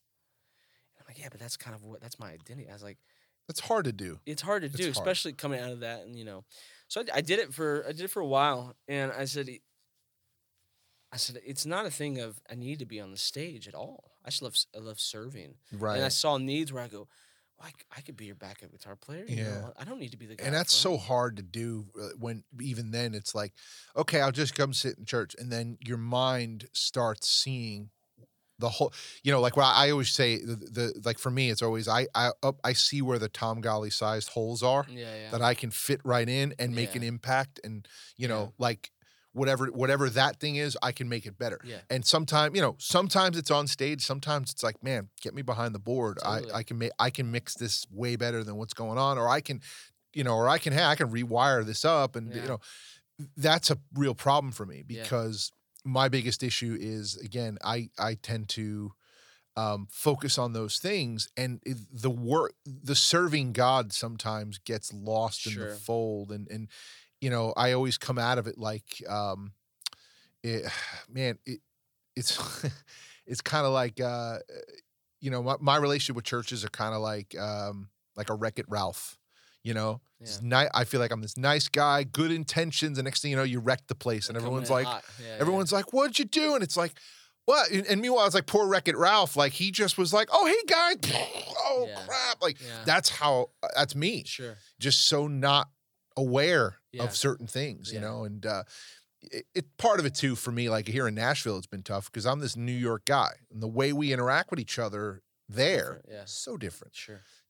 Like so yeah, I totally get what you're talking about, man. Yeah. So I spent time not doing anything. And it was great. And then just picking up odd jobs. And actually, my brother-in-law Jeremy, he has played for everybody. He started in a band called Love Drug back in the day. He used to play bass for Reliant K. All these Wow. bands. He's playing bass right now for We the Kingdom. And Your forgiveness. Yeah. oh, that flat 7 everyone's going to. So yeah, he was with 10th Avenue North. And so he was teching for them and playing just backup. Yeah. So he said, "Hey, if you want to hop on the bus, we have a few dates that if you just want to tech." He goes, "You're just going to come work your butt off." He goes, "You can escape a little bit." I said, "Yeah, that's great, man." Yeah. And, I wasn't paying them rent. So he's like, "And with whatever money you make, you can give us some rent money, And they were being super sweet. So just like anything, you start like, oh, I can meet them and maybe they'll like some of these new songs I'm writing and all this stuff. And you start like looking for little areas. But then I kept going, nope, just be around. So I went out and I teched for them for a few months in that summer and just really just started becoming just their buds. And I never wanted to be the guy in the room or on the bus being like, hey, Mike, the lead singer, hey, you have a second? You want to hear a song? Because, that's... If you've ever been asked that, you're like, I don't want to hear a song right now. Right. Just leave me alone. So I never did. And or I take that. I did show Jeff, the guitar player. I said, I got your song for your next album you're doing. And of course they didn't like it because it was just too worship world. So it was a Friday night, early summer of 17. And Jeremy and Hannah, they rented a house next door to Plum, Tiffany Lee. She had a studio set up, and she was super sweet. She said, anytime you want to use this space, it's probably a room this size. Just, you can come in here and make noise all you want. No one will hear you. That's cool. Yeah, so she was awesome. And I said, yep. And I never used it because I didn't have anything Right. to do. I felt very, very empty of songs. Yeah. And I used to have access to a small church that was probably maybe like 3 of these rooms, not very big, but it was like a storefront kind of church. I had access to it. They were like, yeah, anytime you want to use it for any reason, and I never used it even once. It was weird. like, it's weird when you have this resource but nothing for it. Yeah, it's like a cup. It's like a cup with nothing to pour into. Nothing to pour into it, and that's what it was for the longest time. And I remember, and by this time, Emily and I, we were dating. Mm-hmm. We were moving towards engagement. Mm-hmm. It was a Friday night, and I said, hey, let's just go downtown and walk around, because we had no money. But if you walk around Broadway, people watching is free, and it's an event all to itself. Oh, yeah. And then all of a sudden, like, I was just sitting down, and I was noodling with the guitar, and I felt it was the weirdest feeling of, like, there's a song inside of me, and it's coming out today. Wow. So I called her, and I was like, hey, we can't go on our date. She's like, what are you talking about? Like, I'm getting ready. I said, just please trust me. Like, I have to go write this song. Huh. So she was cool about it. I'm sure she was very annoyed, and she's sure, like, whatever, I'll see you tomorrow, So I go over to Tiffany's studio, and I just start unloading everything. As a songwriter, you know what is filler and you know what is real. Yeah. And it's really easy just to hide behind the filler of, like, oh, I wrote this, but that's really not me. When, like, you take all that away, this is me. Yeah. And those are the songs we love. Those are the songs that everyone goes, man, that's the good stuff. Yeah. I mean, it's a glimpse into the person.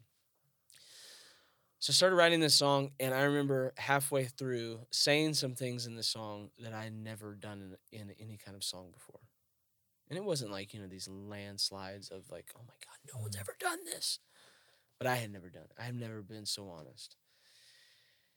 And I made a demo of it, and I remember listening back to the demo and just going, I caught, you're recording something, you're just fishing for something. You're fishing for a moment. You're fishing for a vibe.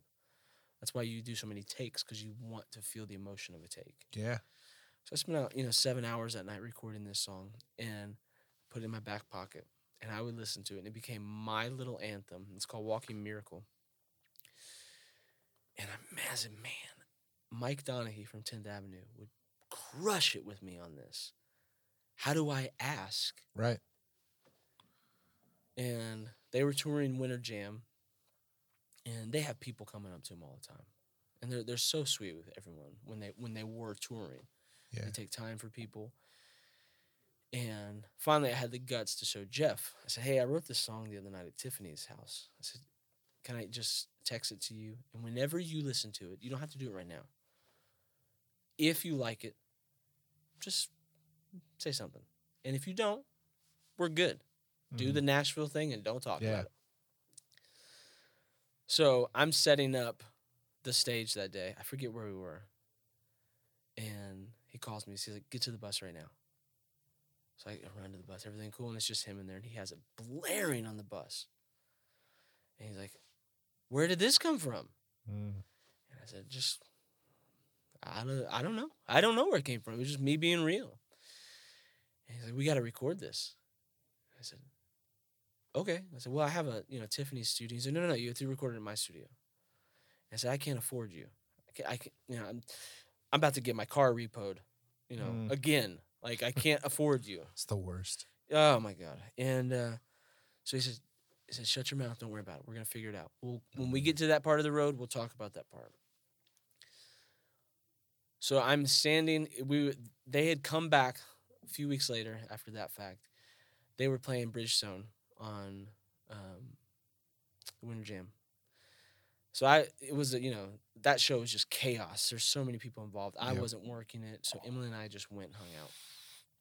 Standing side stage, because never will I use anybody's, like, I'm Tom Golly's friend. I'm going to come back here and hang with him so people, like, think I'm cool. So I'm standing off to the side, and they're about to be called on stage in front of Bridgestone. Packed out arena.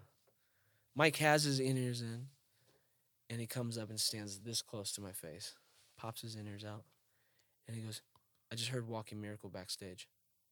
I said, "Oh, awesome!" And I can barely hear him. Yeah. And he goes, "I finally got to hear you." He goes, "I've heard all the other stuff." He goes, "Other stuff, whatever." He goes, and then he jumps on stage and does the front man thing and goes crazy, you know. Finally, I get the nerve to go, "Hey, would you sing the bridge on that part?" I said, "I kind of wrote it with that in mind, but I never wanted to ask you." And I said, "And I can't afford you." Yeah. And so he said, it's just kind of stopped and he paused and we're at lunch. And he goes, "Why would you be afraid to ask?" Mm. I said, "Because you would say no. I don't want to hear a no." I said, "I'm just really, in this past year of my life, I'm really used to hearing no's. Mm. And a yes would feel really good." And he said, "Yeah, I'll do it." I said, "Can I get it in writing? Like, because just saying, yeah, you'll do it is one thing, but to actually do it." He goes, "Shut your mouth, I'll do it." So I'd finished it with Jeff, and Jeff is, he's very accomplished, and his list is long, and his gear that he uses is, he could charge thousands for a song. And we spent days working on this song. Wow. And it's very, it's an acoustic, but it's capturing the moment. Yeah. And he goes, "I don't know, man." He goes, by then, he should have charged me. And Jeff, don't recharge me. He should have charged me, $2 to $4,000. Yeah. Just for this time. He goes, "I don't know, buy me lunch and then give me a couple $100. Mm. And the lifeline that they gave that they don't realize they probably gave to a kid who, how I was living life a kid, to just for someone in their seat to go, "Yeah, you're good. Yeah. Just keep going." That's incredible. Yeah. And so with no marketing and no nothing like that, it's by far the most far-reaching song. Yeah, I've heard it. It's really great. Thank you. Really great. Yeah. And so now I'm at a point of life, man, where now I have those boundaries. Coming to a big church, when we were driving here, I was driving the U-Haul by myself, and Emily and Charlie are in the car behind me. I'm like, I'm about to go to a church with a couple thousand people every week. Am I ready for that kind of affirmation? Am I how it was before? And I think one, because the surrendering and being able to have a conversation with somebody and be like, "Hey, I messed up here. I did this, this, and this." And by no means am I perfect, but I still fail all the time. Yeah. But setting up those boundaries of I am not the guy, especially in Nashville. You can come to Nashville. You can in Greenville, you can be the guy. Because there's nobody who, if you go, "I'm a good songwriter, I'm a good singer, blah, blah, blah," whatever you label yourself up, you probably are. You come to Nashville as the best songwriter in Greenville, you're pretty low on the totem pole just because it's just is what it is. Yeah, it's a much bigger pond.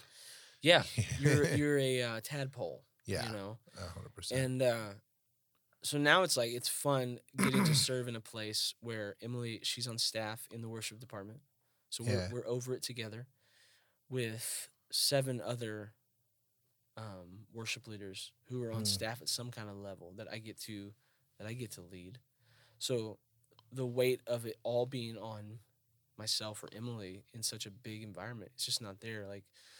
You were talking about Austin. So Eric Van Zant, he's on staff with us, and he leads all the time, and he pours out. He's really big into, helping out with the next generation. So he's always done those Camp Electrics in town. And yeah, I've met Eric. I really enjoy spending time with him. He is a stud. And then it's interesting, our vocal, we have a vocal coach on staff who she helps run our front line. She used to sing with Amy Grant full time, and Sting, she's like, "Should we just call Sting?" I'm like, "Do you hear what you just said? Should we just call Sting?" She's like, "Oh, he's just an old friend." So it's interesting. You got Sting to lead. That would be legendary. Get Sting at a church to lead worship. Poop my pants. You know what? We need to find a way to make this happen. It just has It to. would be amazing. Like, no, seriously, we need to get Sting to lead worship on, and you just need to poop on your pants. We need to prove it. We need to On video stage. this I on wouldn't even stage. care. It would just be, it's happening. Like, it's happening. Yes. Yeah. Like the play, I mean, it would be an eruption of some sort. While we're playing an eruption. That's amazing, man. Yeah, but like now it's like this season of so fun of like fatherhood right now is so fun. Yeah. My little boy is just You have one. Yeah. Okay. For now, we have one, and praying that more come along, man. Like our hearts even to adoption at some point too. I don't know. Yeah, that's incredible. I had Chris Clayton in here yesterday, and we talked a little bit about they adopted Chris. a 3-year-old, and Yeah, that story's crazy. yeah, it is. He didn't get too deep into the stories; are pretty long, but you know, I mean, just hearing about the heart of it, it's pretty cool. You know, I struggle because again I'm 41, and I mean I have an 18-year-old and a 12-year-old, and I'm just kind of like I'm just sort of in the zone where people are like, I want to have kids. Oh, we can't wait to have kids. And I'm like, no, don't do it. It is. I mean, it really does change everything.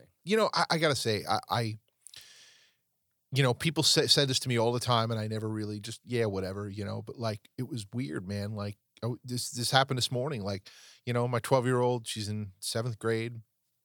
And basically just get up in the morning, school, and it's just like, man, I had a flashback to 6 years ago. She was 6 years old, like. Woke up, can't wait to go to school, running around the house, getting ready, this little ball of happy energy. And it's like, now she's 12 and everything sucks. Yeah. And it's like, what happened? Yeah. Where'd that little girl go? Yeah. But then I remember back when I was 12, I was like such a little dork. No, well, dude, and I miss like, Yeah. As a dad, it's tough because like, I get to play hero sometimes with my 18-year-old is now back into the understanding like, whoa, dad is a superhero. Yeah, But like from like 15 to 17, it was like, my dad's an idiot. Yeah. And the last year or two, things have happened where, I mean, in a loving way, I'm like, don't do that or that's going to happen. Sure. Or, hey, try doing this if you trust me. And she'll trust what I say to do. And, oh, my gosh, it worked. Yeah. Dad knows stuff. It's like, whew. So I'm glad she caught it early. Totally. I didn't have that aha until I was 30. And my dad passed away when I was 23. Oh, wow. And a lot of things that he predicted would happen. If I don't do this, Tom, if you do this, and this is going to happen. Or Tom, do this, or this is going to happen. Everything he predicted was right. And I just was like, oh, my gosh. Right. What I wouldn't give to be like, you were right. Teach me now. Yeah, yeah. You know what I mean? So it's powerful, but it's just tough because, man, like, again, same thing. It's like, man, people are like, man, we want to have a baby. And I'm like, dude, it's the best part from like 0 to like 10. Yeah. And then something happens and you're just like, a cop. you become a cop, you become, you become the chauffeur, especially if you're a busy creative like I am. People who know me know, like, if I'm in the zone, the worst thing, I don't care who you are. If you interrupt my flow, it's almost like those movies where it's like, you ever see a movie where like a zombie's eating something and then all of a sudden it's like, like that's the reaction you might get when you pull me out of, creativity mode. Yeah. And it's like, that's I get that. one of the reasons this studio exists is because it's like, I mean, there's a lot of things I can't do at home anymore because just being ripped out of it, but, fatherhood, I mean, it's so awesome. Yeah. It is. But at the same time, man, I'm sort of in that season of like, they have opinions. They don't listen. They argue. They yes you to death. They lie to you. And it's like, it's just, so it's like, so it was people like, I love being a dad. I'm like, and I'm just like, you have no idea what I went through yesterday. Yeah. Yeah, we're still in the mode of like, everything's fun. Bedtime is the struggle right now just because you say it's bedtime and you're an evil person. But even like the school comment with your 12-year-old, like this morning we dropped Charlie off and he's like, where are we? I said, we're going to school. Again? I said, Bubba, again? Like, you got to get used to this. And he's just so like, he's so aware, but even like, having just walked through like losing a friend with Charlie passing away, the sound guy, Mm. it makes me want to leave my Charlie like these legacies of like, you don't have to figure it out. Mm-hmm. So I've never written a spoken word song. Sometimes I think spoken word can be really cheesy, so I've just never done it. And I'm like, man, I want to write a song for my son, but I don't know how to do it without it just being either over the top, like Hallmark, really cheesy. I don't know where that balance. Mm. So I said I'm just gonna write him a letter, and then just speak it. And so I'm actually wanting to release it in the new year. I gotta figure out how. And it's just that. It's just me talking to him as a dad of like, hey, you're gonna screw up a lot. Mm. You're gonna screw up big time, but guess what? It's okay, because you're not alone. It's like every big failure that I've had, even like 5 years ago, I thought everyone in the world, everyone in the songwriter world knows what happened to me, knows blah blah blah. But I'm going, no one cares because they got stuff going on and they're doing the same thing. You know what I mean? Yeah, speaking of spoken word, like it's I don't know if you'd call it spoken word. I think it is, but there's a gosh, I normally don't bring my phone out during episodes, but I really don't remember the name of the band. A band called Good Luck Varsity. Okay. It's called Blood Medicine, and it's this whole spoken word story, and it basically it's essentially sort of like it's kind of like the gospel in a way. Yeah. But it's not in a church. I'll let you hear it before you leave. Okay. It's pretty epic. And I feel like just if anyone ever wanted to like have a great format for, hey, that's a non-cheesy way to do a spoken word. It's a great example of it. And it actually inspired me there's this woman I know, I tried to help her out a little bit by, she writes poetry, but like never records it. It's just written down, you know? So I had an idea because she's always buying merch. Her name's Denise Winter. Mm-hmm. She always buying my merch, always sharing my stuff. Just a really great fan. Yeah. Wonderful lady. And, it's like, you know what? I'm going to do something for her. And I went on Splice and I made like and just made like a basic, real simple instrumental, almost like more of a rap beat, and just read one of her, just read one of her poems, and cool. I was like, and it actually came out really cool. And I sent it to her and it was like, it meant a lot to her. And it got me thinking like, man, I want to do more of this. Yeah. And, shoot, I want to start rapping. And that was the last thing people need from me. Actually, my next single, I actually do read something. It's pretty cool. Yeah. Yeah. It's, I don't want to give too much away about it just yet, but when is that coming out? I don't know. It went to master yesterday. Oh, cool. So, yeah, I just got the final mix back. And, the worst part about the final mix when you send it to master is like driving in this morning, listening to it, going like, well, maybe I would change this, change that. Yep. But it's the constant. Yeah. And what it is, I've just come to learn, okay, look, some mornings my ears are going to be more sensitive to certain things. Yeah. And that's okay. And the truth is that, again, I've had Tom Jackson in here and he's talks about even live show, but even listening to real recordings, your fans are not listening to the mix. Mm-hmm.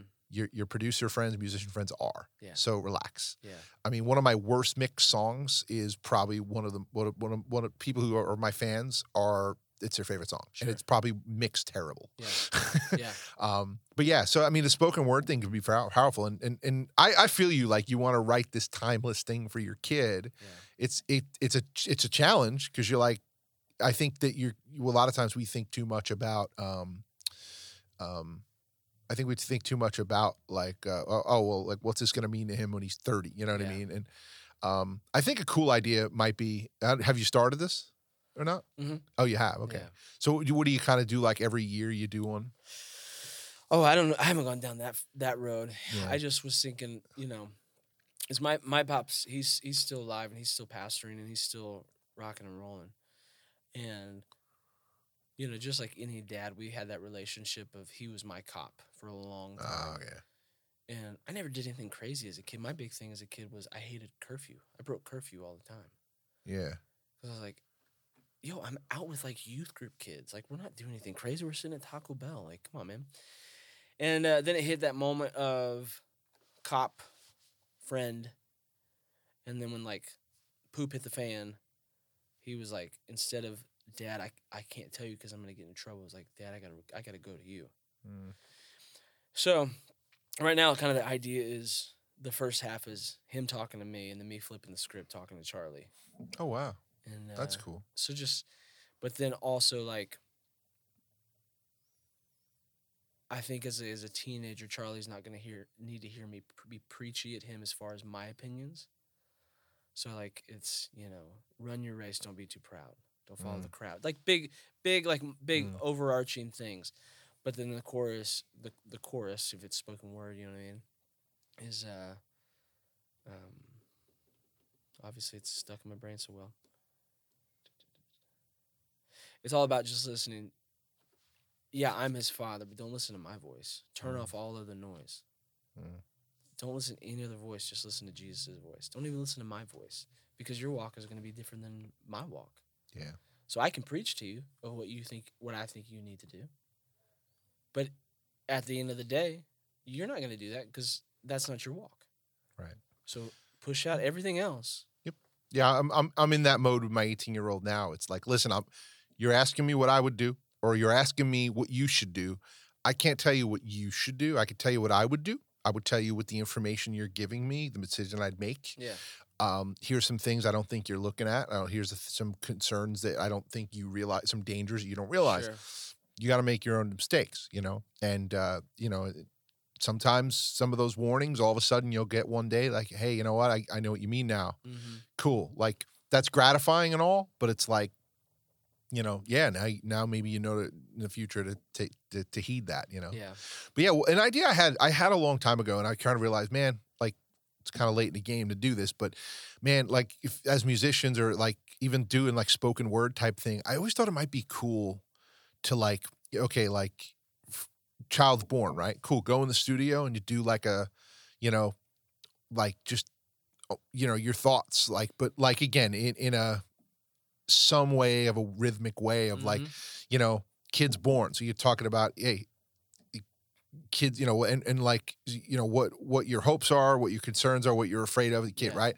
Then, basically like do it year 1, year 2, year 3, like throughout their life. Yeah. Now this kid gets married. Now you hand them a disc, year 1, year 0. It's like, dear son, you were just born, Yeah. and the hopes I have, and and then like the year, now then year 1. Man, this first year, it was really tough for me as a dad. I learned this, and I learned this about myself, and I learned this about you. And here's what I'm excited about. And like, it might be so cool because, dude, it kills me. Like as a dad now, like I'm 41. My dad passed away. My dad was young. He was 58 when he died. Wow. And it's like I was 23, and I would love to hear stories of what he was thinking, what that was like for him. Like my daughter was in a car wreck recently. She's totally okay. But like the whole time I was thinking to myself, like, wow, I remember the first accident I got into. I was 17. It was actually a very similar accident to what my daughter got into as far as the logistics of it in a way. Yeah. And I was just like, wow, this is what he felt like. And, and I spent a lot of time thinking my dad just didn't care.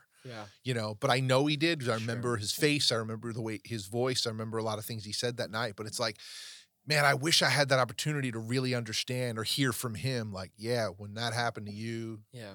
man, this is what went through my brain. I would love that. And I Yeah. think that trying to capture your thoughts and feelings in a recorded way for your kid that they can use, Mm-hmm. whether you're still alive or you're long gone, Yeah. I think it's huge. Yeah. And, it's definitely something that I Yeah. would like to find a way to start doing at some point.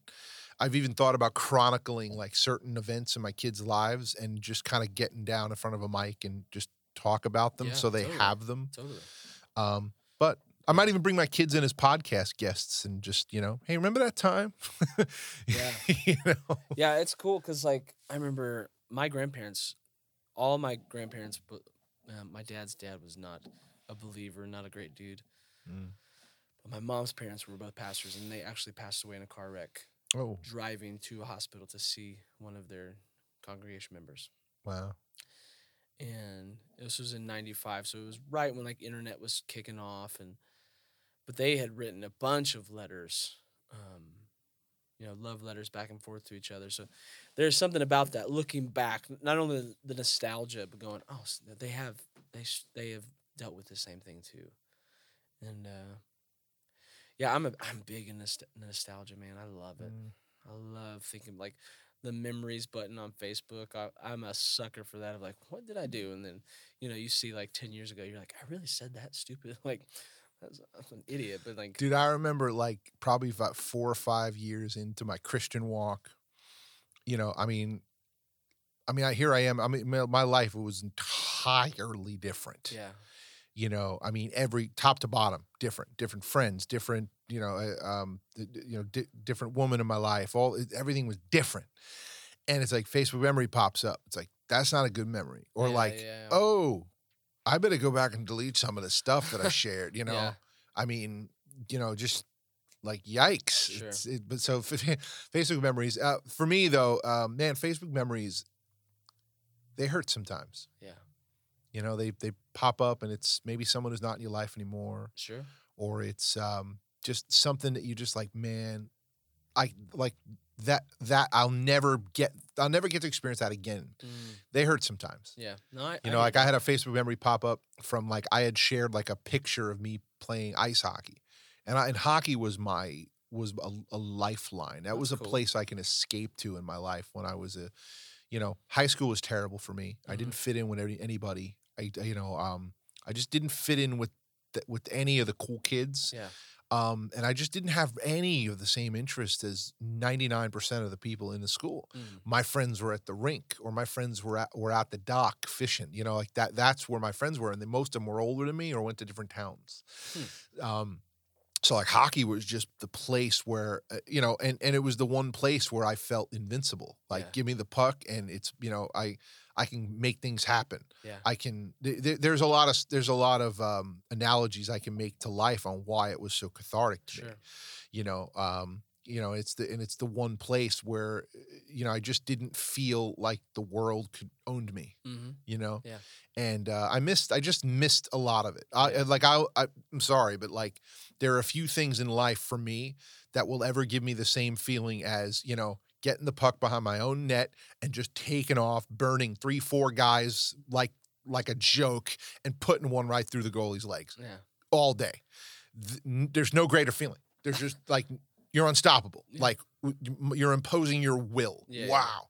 And it's tough to replicate, and you miss that, and you miss the freedom, and there used to be this quote that I had a poster. It was a beautiful poster, and I can't remember all the words to it, but it was something about like, you lace up your skates, you grab your gloves, you hit the ice, and nothing else matters for the next couple of hours. And it's like, man, I remember that.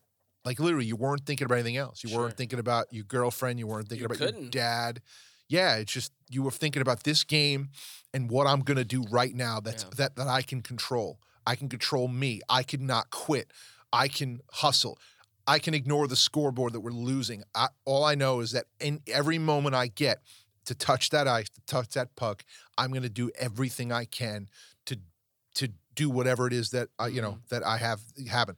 And like, man, that is just so cathartic. I think sports are important for a lot of people. Yeah. And I'm grateful. So like I said, seeing the memory of like, man, I haven't skated in years. I can't do it anymore. My knees are just ankles, elbows, like my body is just broken. Good on you, man. I have zero balance. So I've been skating, multiple times. Yeah. I suck so bad, dude. So imposing my will on skates, they are imposing their will on me. Yeah. I'm the guy in the corner holding onto the wall. Sure.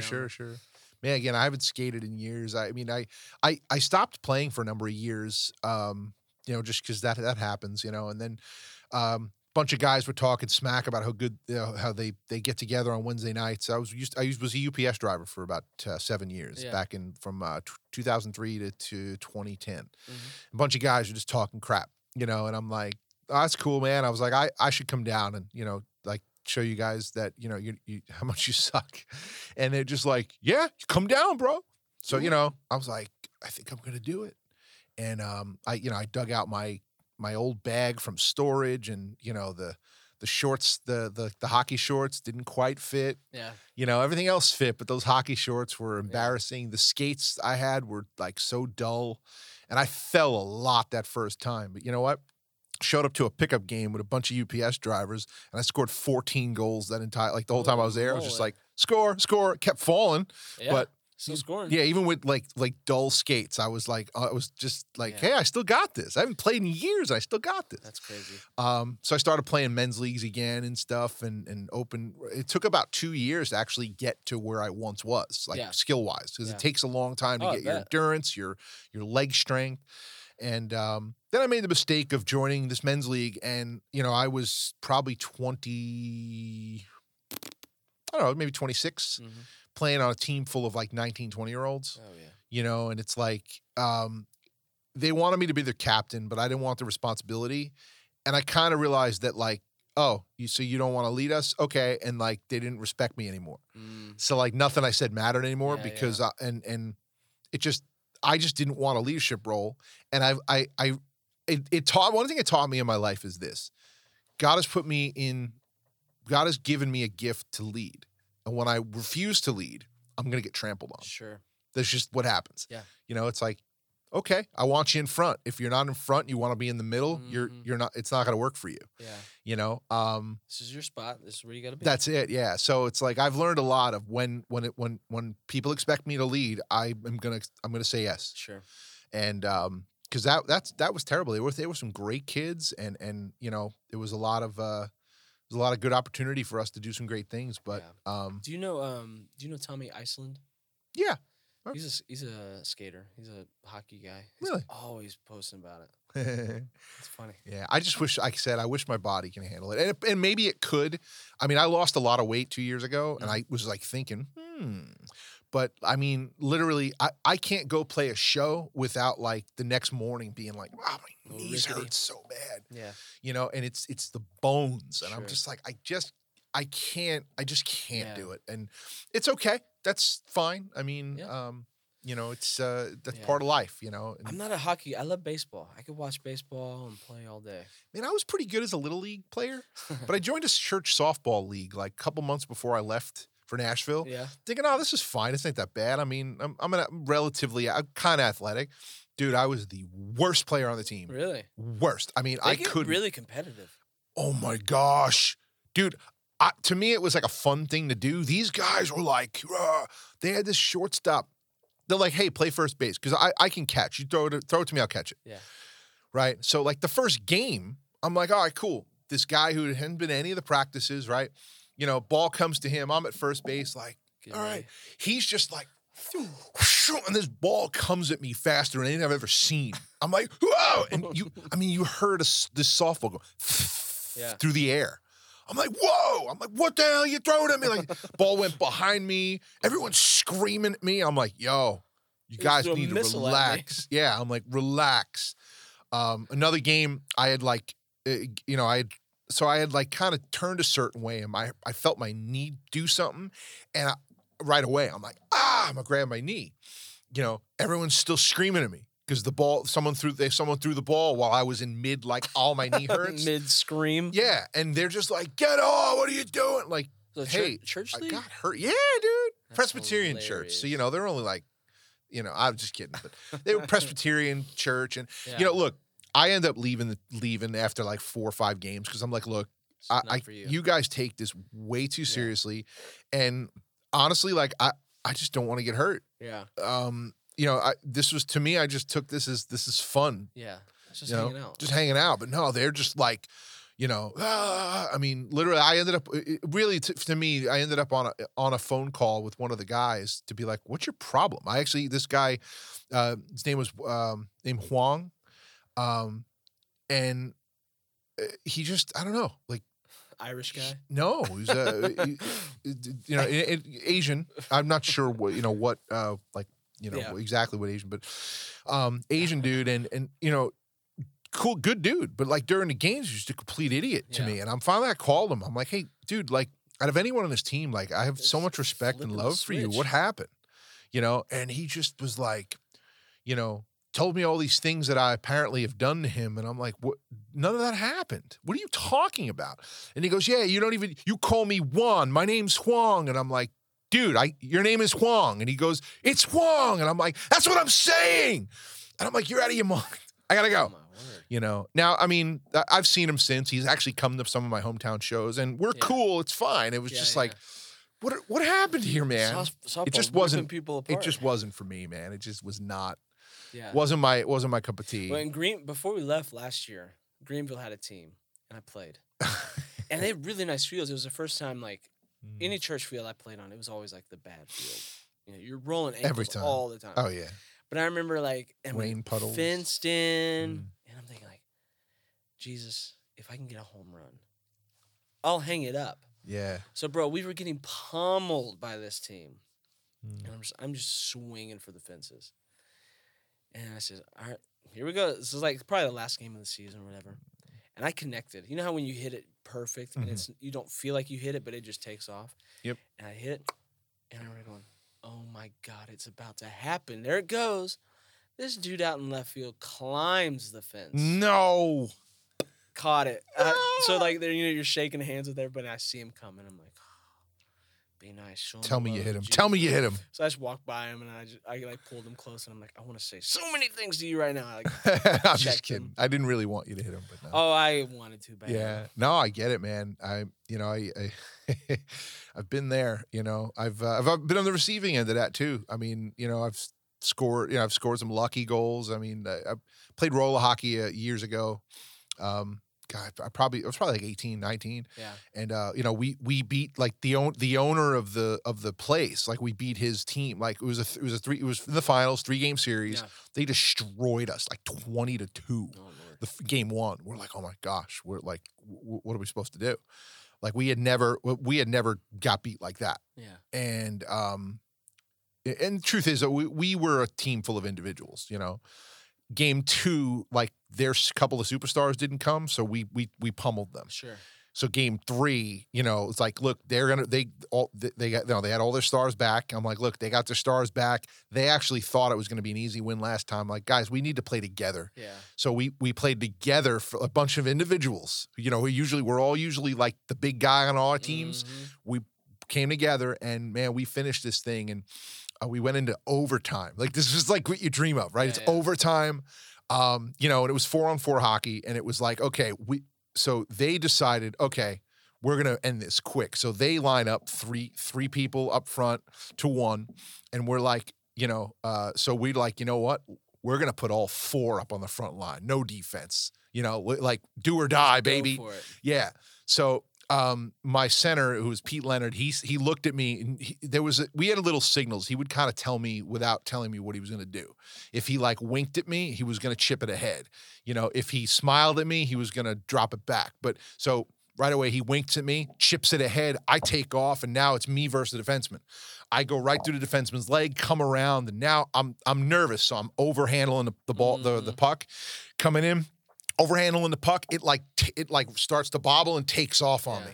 So now I'm pissed. Yeah. I'm just realize I blew my chance to have, and it's right along the goal line. I'm in the corner. I just take the puck, backhand it at the goal, blindly because I'm mad. Hits the goalie, goes in.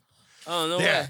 Goalie's like, no, come on. Because, it was an easy play for him. Sure. But he just went to tender it, and it just went dink in. Oh. And the whole, so I've gotten that moment. It was amazing. Hilarious. But that goalie come up to me after, and he's just like, you were so lucky. So lucky. And, hey, luck, whatever you want to call it, That's skill. It was, hey, I had the presence of mind to put it on net. That's the goal. That's right. Put it on net, and you never know what's going to happen. So have you been to a Predators game? No. I have not. I've been to plenty of hockey games in my life, but no. Part of the problem is, man, the Preds, it's a lot of money. It is very expensive. I can't for even nosebleed. Yeah. And I've been to Bridgestone for a bunch of different things, man. I don't know. That arena, unless you're I think 120 pounds soaking wet, the upper seats are forget Not it. For you. I mean, even when I lost a lot of weight and I was looking good, I was able to shop at non-big and tall places. Yeah. And I went to a Monster Jam thing with my daughter, and I go to sit in a seat, and I'm like, my hip bones won't go in. Yeah. What what is this? Yeah. They end up giving us better seats and stuff, but it's just like, man, it's like $200 a seat. Even it just tough. I've never been. Yeah. I mean, I want to go just because of the chants that they do, It's all your fault. It's all they do that to Don't the they throw goalies. the fish? Is that them?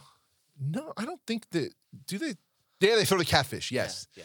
But man, nothing was better than the '90s when it was the Florida Panthers. There was this whole story about how one of the guys killed a rat. They used to have rats that would be in the locker room. So one of the guys, like a rat, comes walk. They're all in the locker room, and a rat just kind of walks out in the middle of the room. So without skipping a beat, this guy Scott Mellenby on the team just walks up, slap shots the thing into the door, and kills it.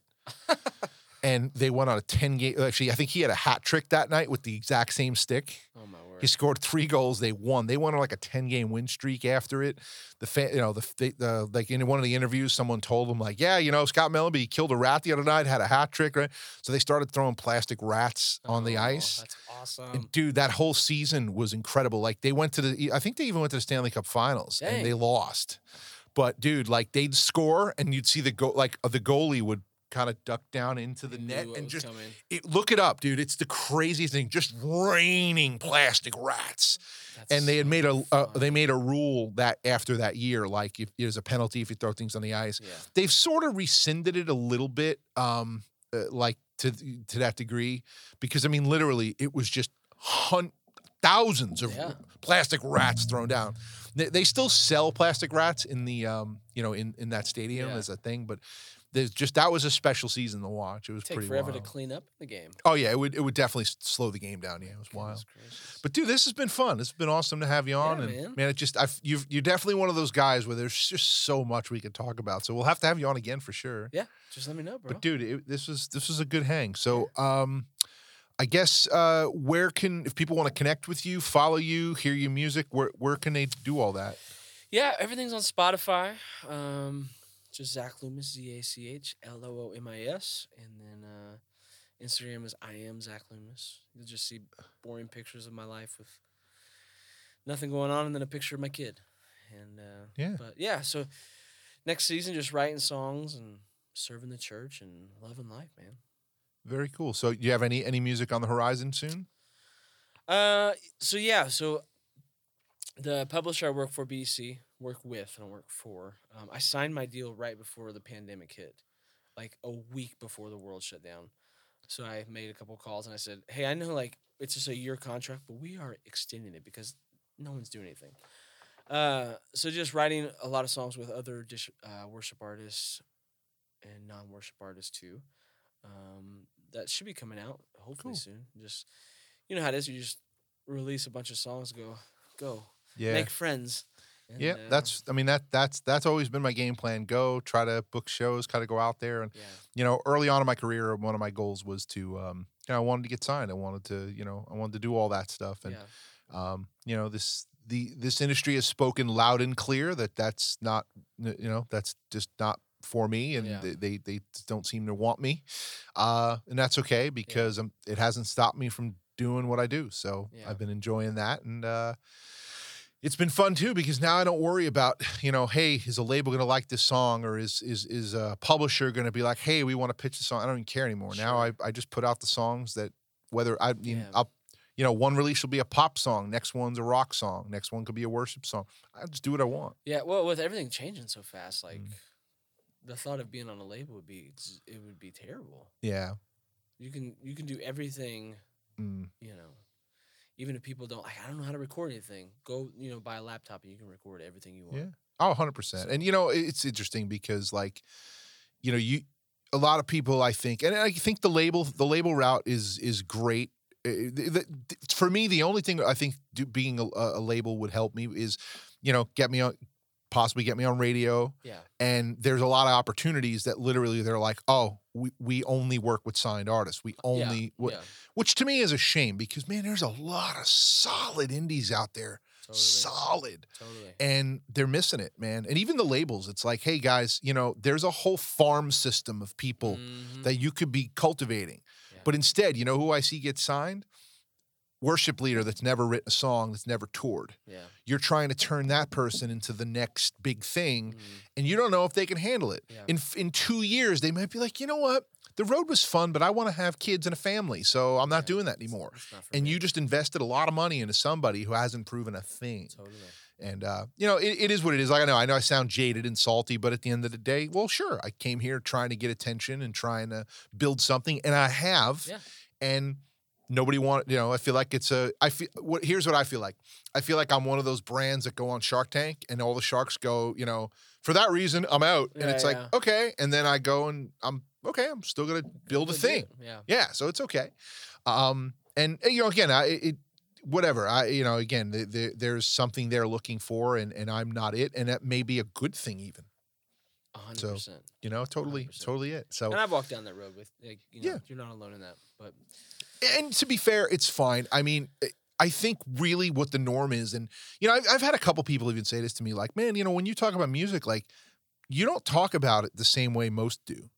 And because I love to tour, I love to perform, I love to do that. Yeah. I'm not super passionate. I like to songwrite, but I'm not super passionate about it. Yeah. I don't read a ton of songwriting books and things like that. I just don't. Yeah.